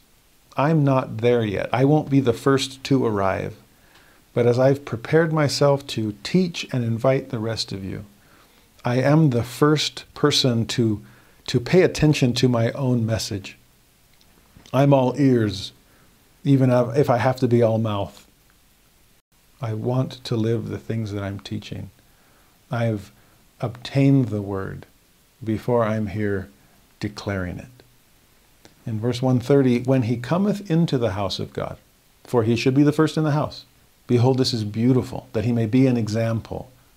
And again, symbolically speaking, that's what I'm getting at. Teachers, can we do our very best to be beautiful examples of striving to live the principles that we've been called upon to teach? 131, let him offer himself in prayer upon his knees before God, in token or remembrance of the everlasting covenant. What a beautiful way to prepare to teach. Usually when I'm at the Institute and it's time to rush off to a classroom in hopes that I'll be the first one there, I will kneel and pray for God's help. But I wonder if I'm doing enough of 131. Am I offering myself? Or am I just like, Heavenly Father, please don't let me screw this up. Or bless us with the Spirit today in class. But a prayer of self-sacrifice, Heavenly Father, help me get out of thy way. I used to pray, Heavenly Father, please send the Spirit to testify of the things I'm going to teach. Over the years, that has changed to a more often prayer of, Heavenly Father, help me know to teach the things you want to testify of. Help me get out of thy way. Help me offer myself in prayer. Upon my knees, am I humble enough that I'm not looking down on my students, but I'm looking up through them at the Lord, wondering, what do they need from thee? Am I kneeling? Am I before God, recognizing he's in the classroom? I remember as an early young teacher, if ever someone would come to observe class, I get so nervous. It's the principal or it's an administrator, and I don't worry about that so much anymore, because I realize that every class I do have the ultimate observer that hopefully isn't in the back of the classroom, but is in the front. And hopefully I'm not standing in his way. That if I can offer myself, if I can kneel before him and understand that he is the one that I remember that in a prayer once. I remember praying and said, Heavenly Father, please help me teach my students. And then I caught myself with that possessive pronoun and said, they're not my students, they're thine. Help me teach thy children in a way that they can see that this is coming from thee. It's before God. And do it all in token or remembrance of the everlasting covenant, which is the fullness of the gospel. The promise that God made in premortality to bring us all home. That's the risk that Satan was trying to leverage. He can't guarantee you return passage. I can. But to mitigate that risk, what was the everlasting covenant? I will make sure every one of you has the chance to come home. I'll place that homing beacon. I'll place that tuning fork. I will hit mine as often as I can. I will send servants forth to warn their neighbors. And in remembrance of the everlasting covenant, I have come to teach, to try to help you home. I promised I would do that in premortality. And so did you. In verse 132, when any shall come in after him. And I love this. This would be hard to do literally in every classroom in the church. But symbolically, they did this literally in the School of the Prophets. Can you imagine if we did something similar, or if it was at least in our mind and heart at the beginning of any time disciples came together in his name? Where 2 or 3 are gathered in my name, there shall I be in the midst of them. Well, imagine this, 132. When any shall come in after him, let the teacher arise. To recognize, I'm in the presence of someone important, okay? I arise. And with uplifted hands to heaven, yea, even directly, salute his brother or brethren with these words. Remember, you're building this temple, all your incomings, all your outgoings, all your salutations in the name of the Lord. Well, here's this salutation to your students. 133. Art thou a brother or brethren? I salute you in the name of the Lord Jesus Christ, in token or remembrance of the everlasting covenant, in which covenant I receive you to fellowship, in a determination that is fixed, immovable, unchangeable, to be your friend and brother, through the grace of God in the bonds of love, to walk in all the commandments of God blameless, in thanksgiving, forever and ever. Amen. Can you imagine that kind of greeting? Are you a brother? Are you brethren? Because I'm going to treat you that way. In remembrance of the everlasting covenant.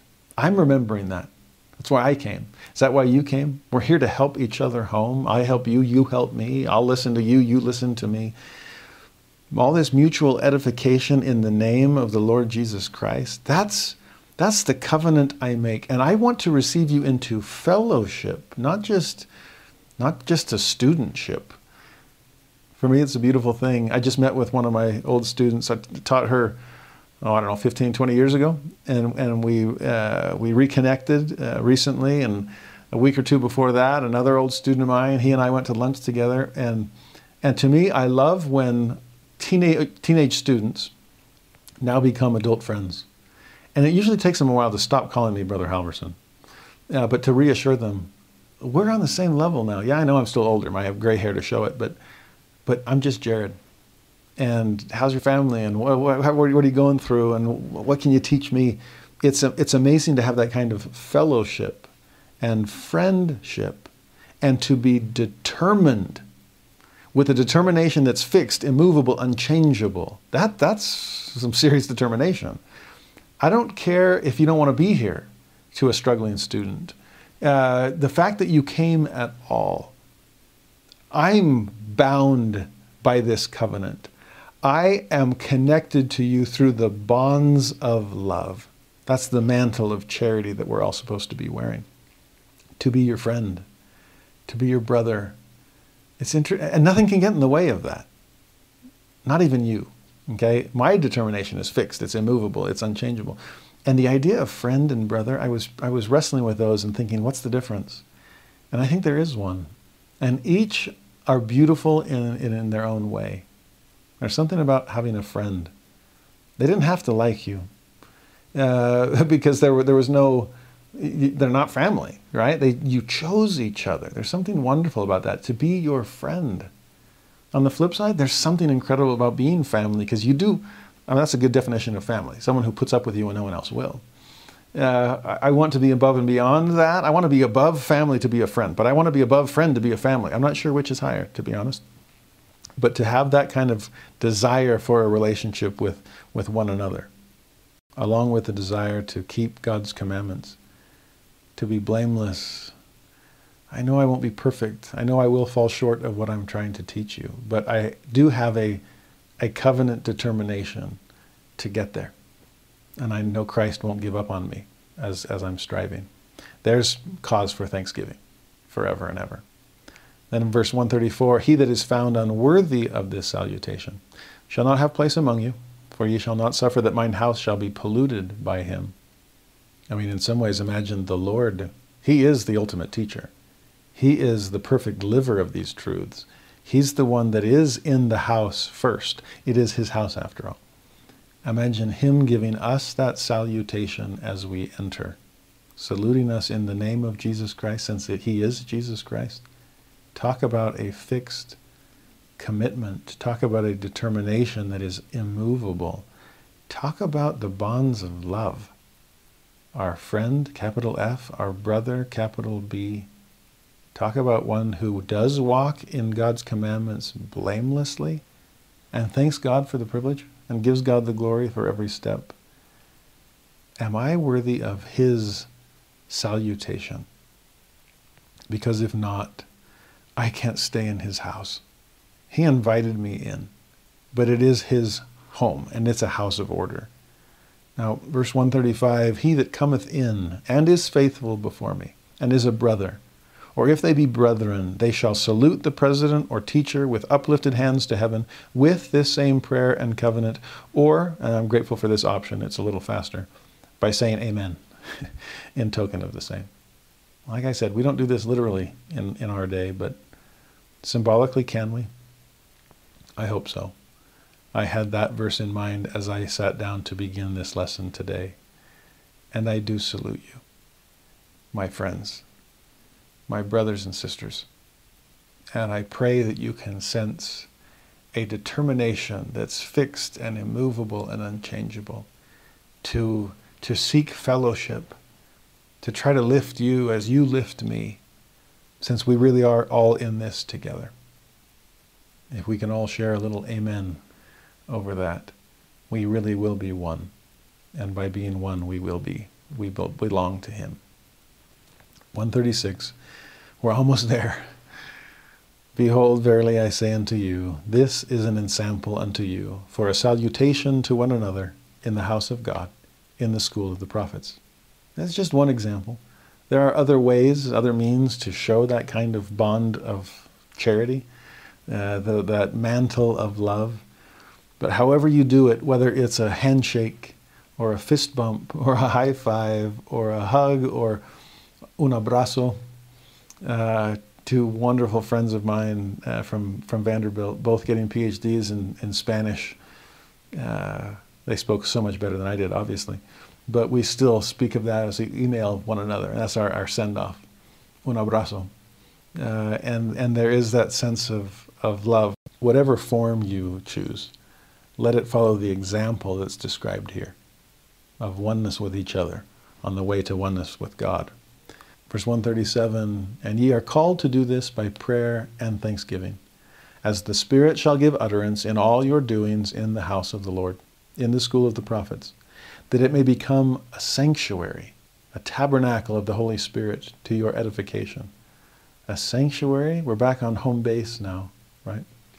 Safe from the chaos that is outside us, to allow our gospel learning to allow the temple to become whatever holy ground we stand on and be not moved. Remember, that's how section 87 ended, right? There's war poured out upon all nations, so you stand in holy places. Be not moved. This is one of the holiest places imaginable. This kind of a house, a sanctuary, a tabernacle for the Holy Spirit, to edify, to build us up. 138, ye shall not receive any among you into this school, save he is clean from the blood of this generation. Here's your temple recommend. And 139, he shall be received by the ordinance of the washing of feet. For unto this end was the ordinance of the washing of feet instituted. And that is something that Joseph and the saints practiced at the school of the prophets. Joseph himself would wash their feet. Would we be willing to do the same? Again, the salutation goes both ways. And whoever is chief among you, let him be servant of all. When you think of the washing of feet from the Last Supper, be a Jesus. Don't be a Peter. Peter at the beginning, remember, he was all or nothing. He's like, no, you'll never wash my feet. There's the nothing side. And when Jesus explained it, then you have nothing, no part of me. Then he's like, well, then wash everything. And Jesus is like, nope, you overcorrected. You went from nothing to everything. Find the Goldilocks zone, Peter. Okay? Be faithful, but not overzealous. Be diligent and temperate in all things. Understand what I'm after.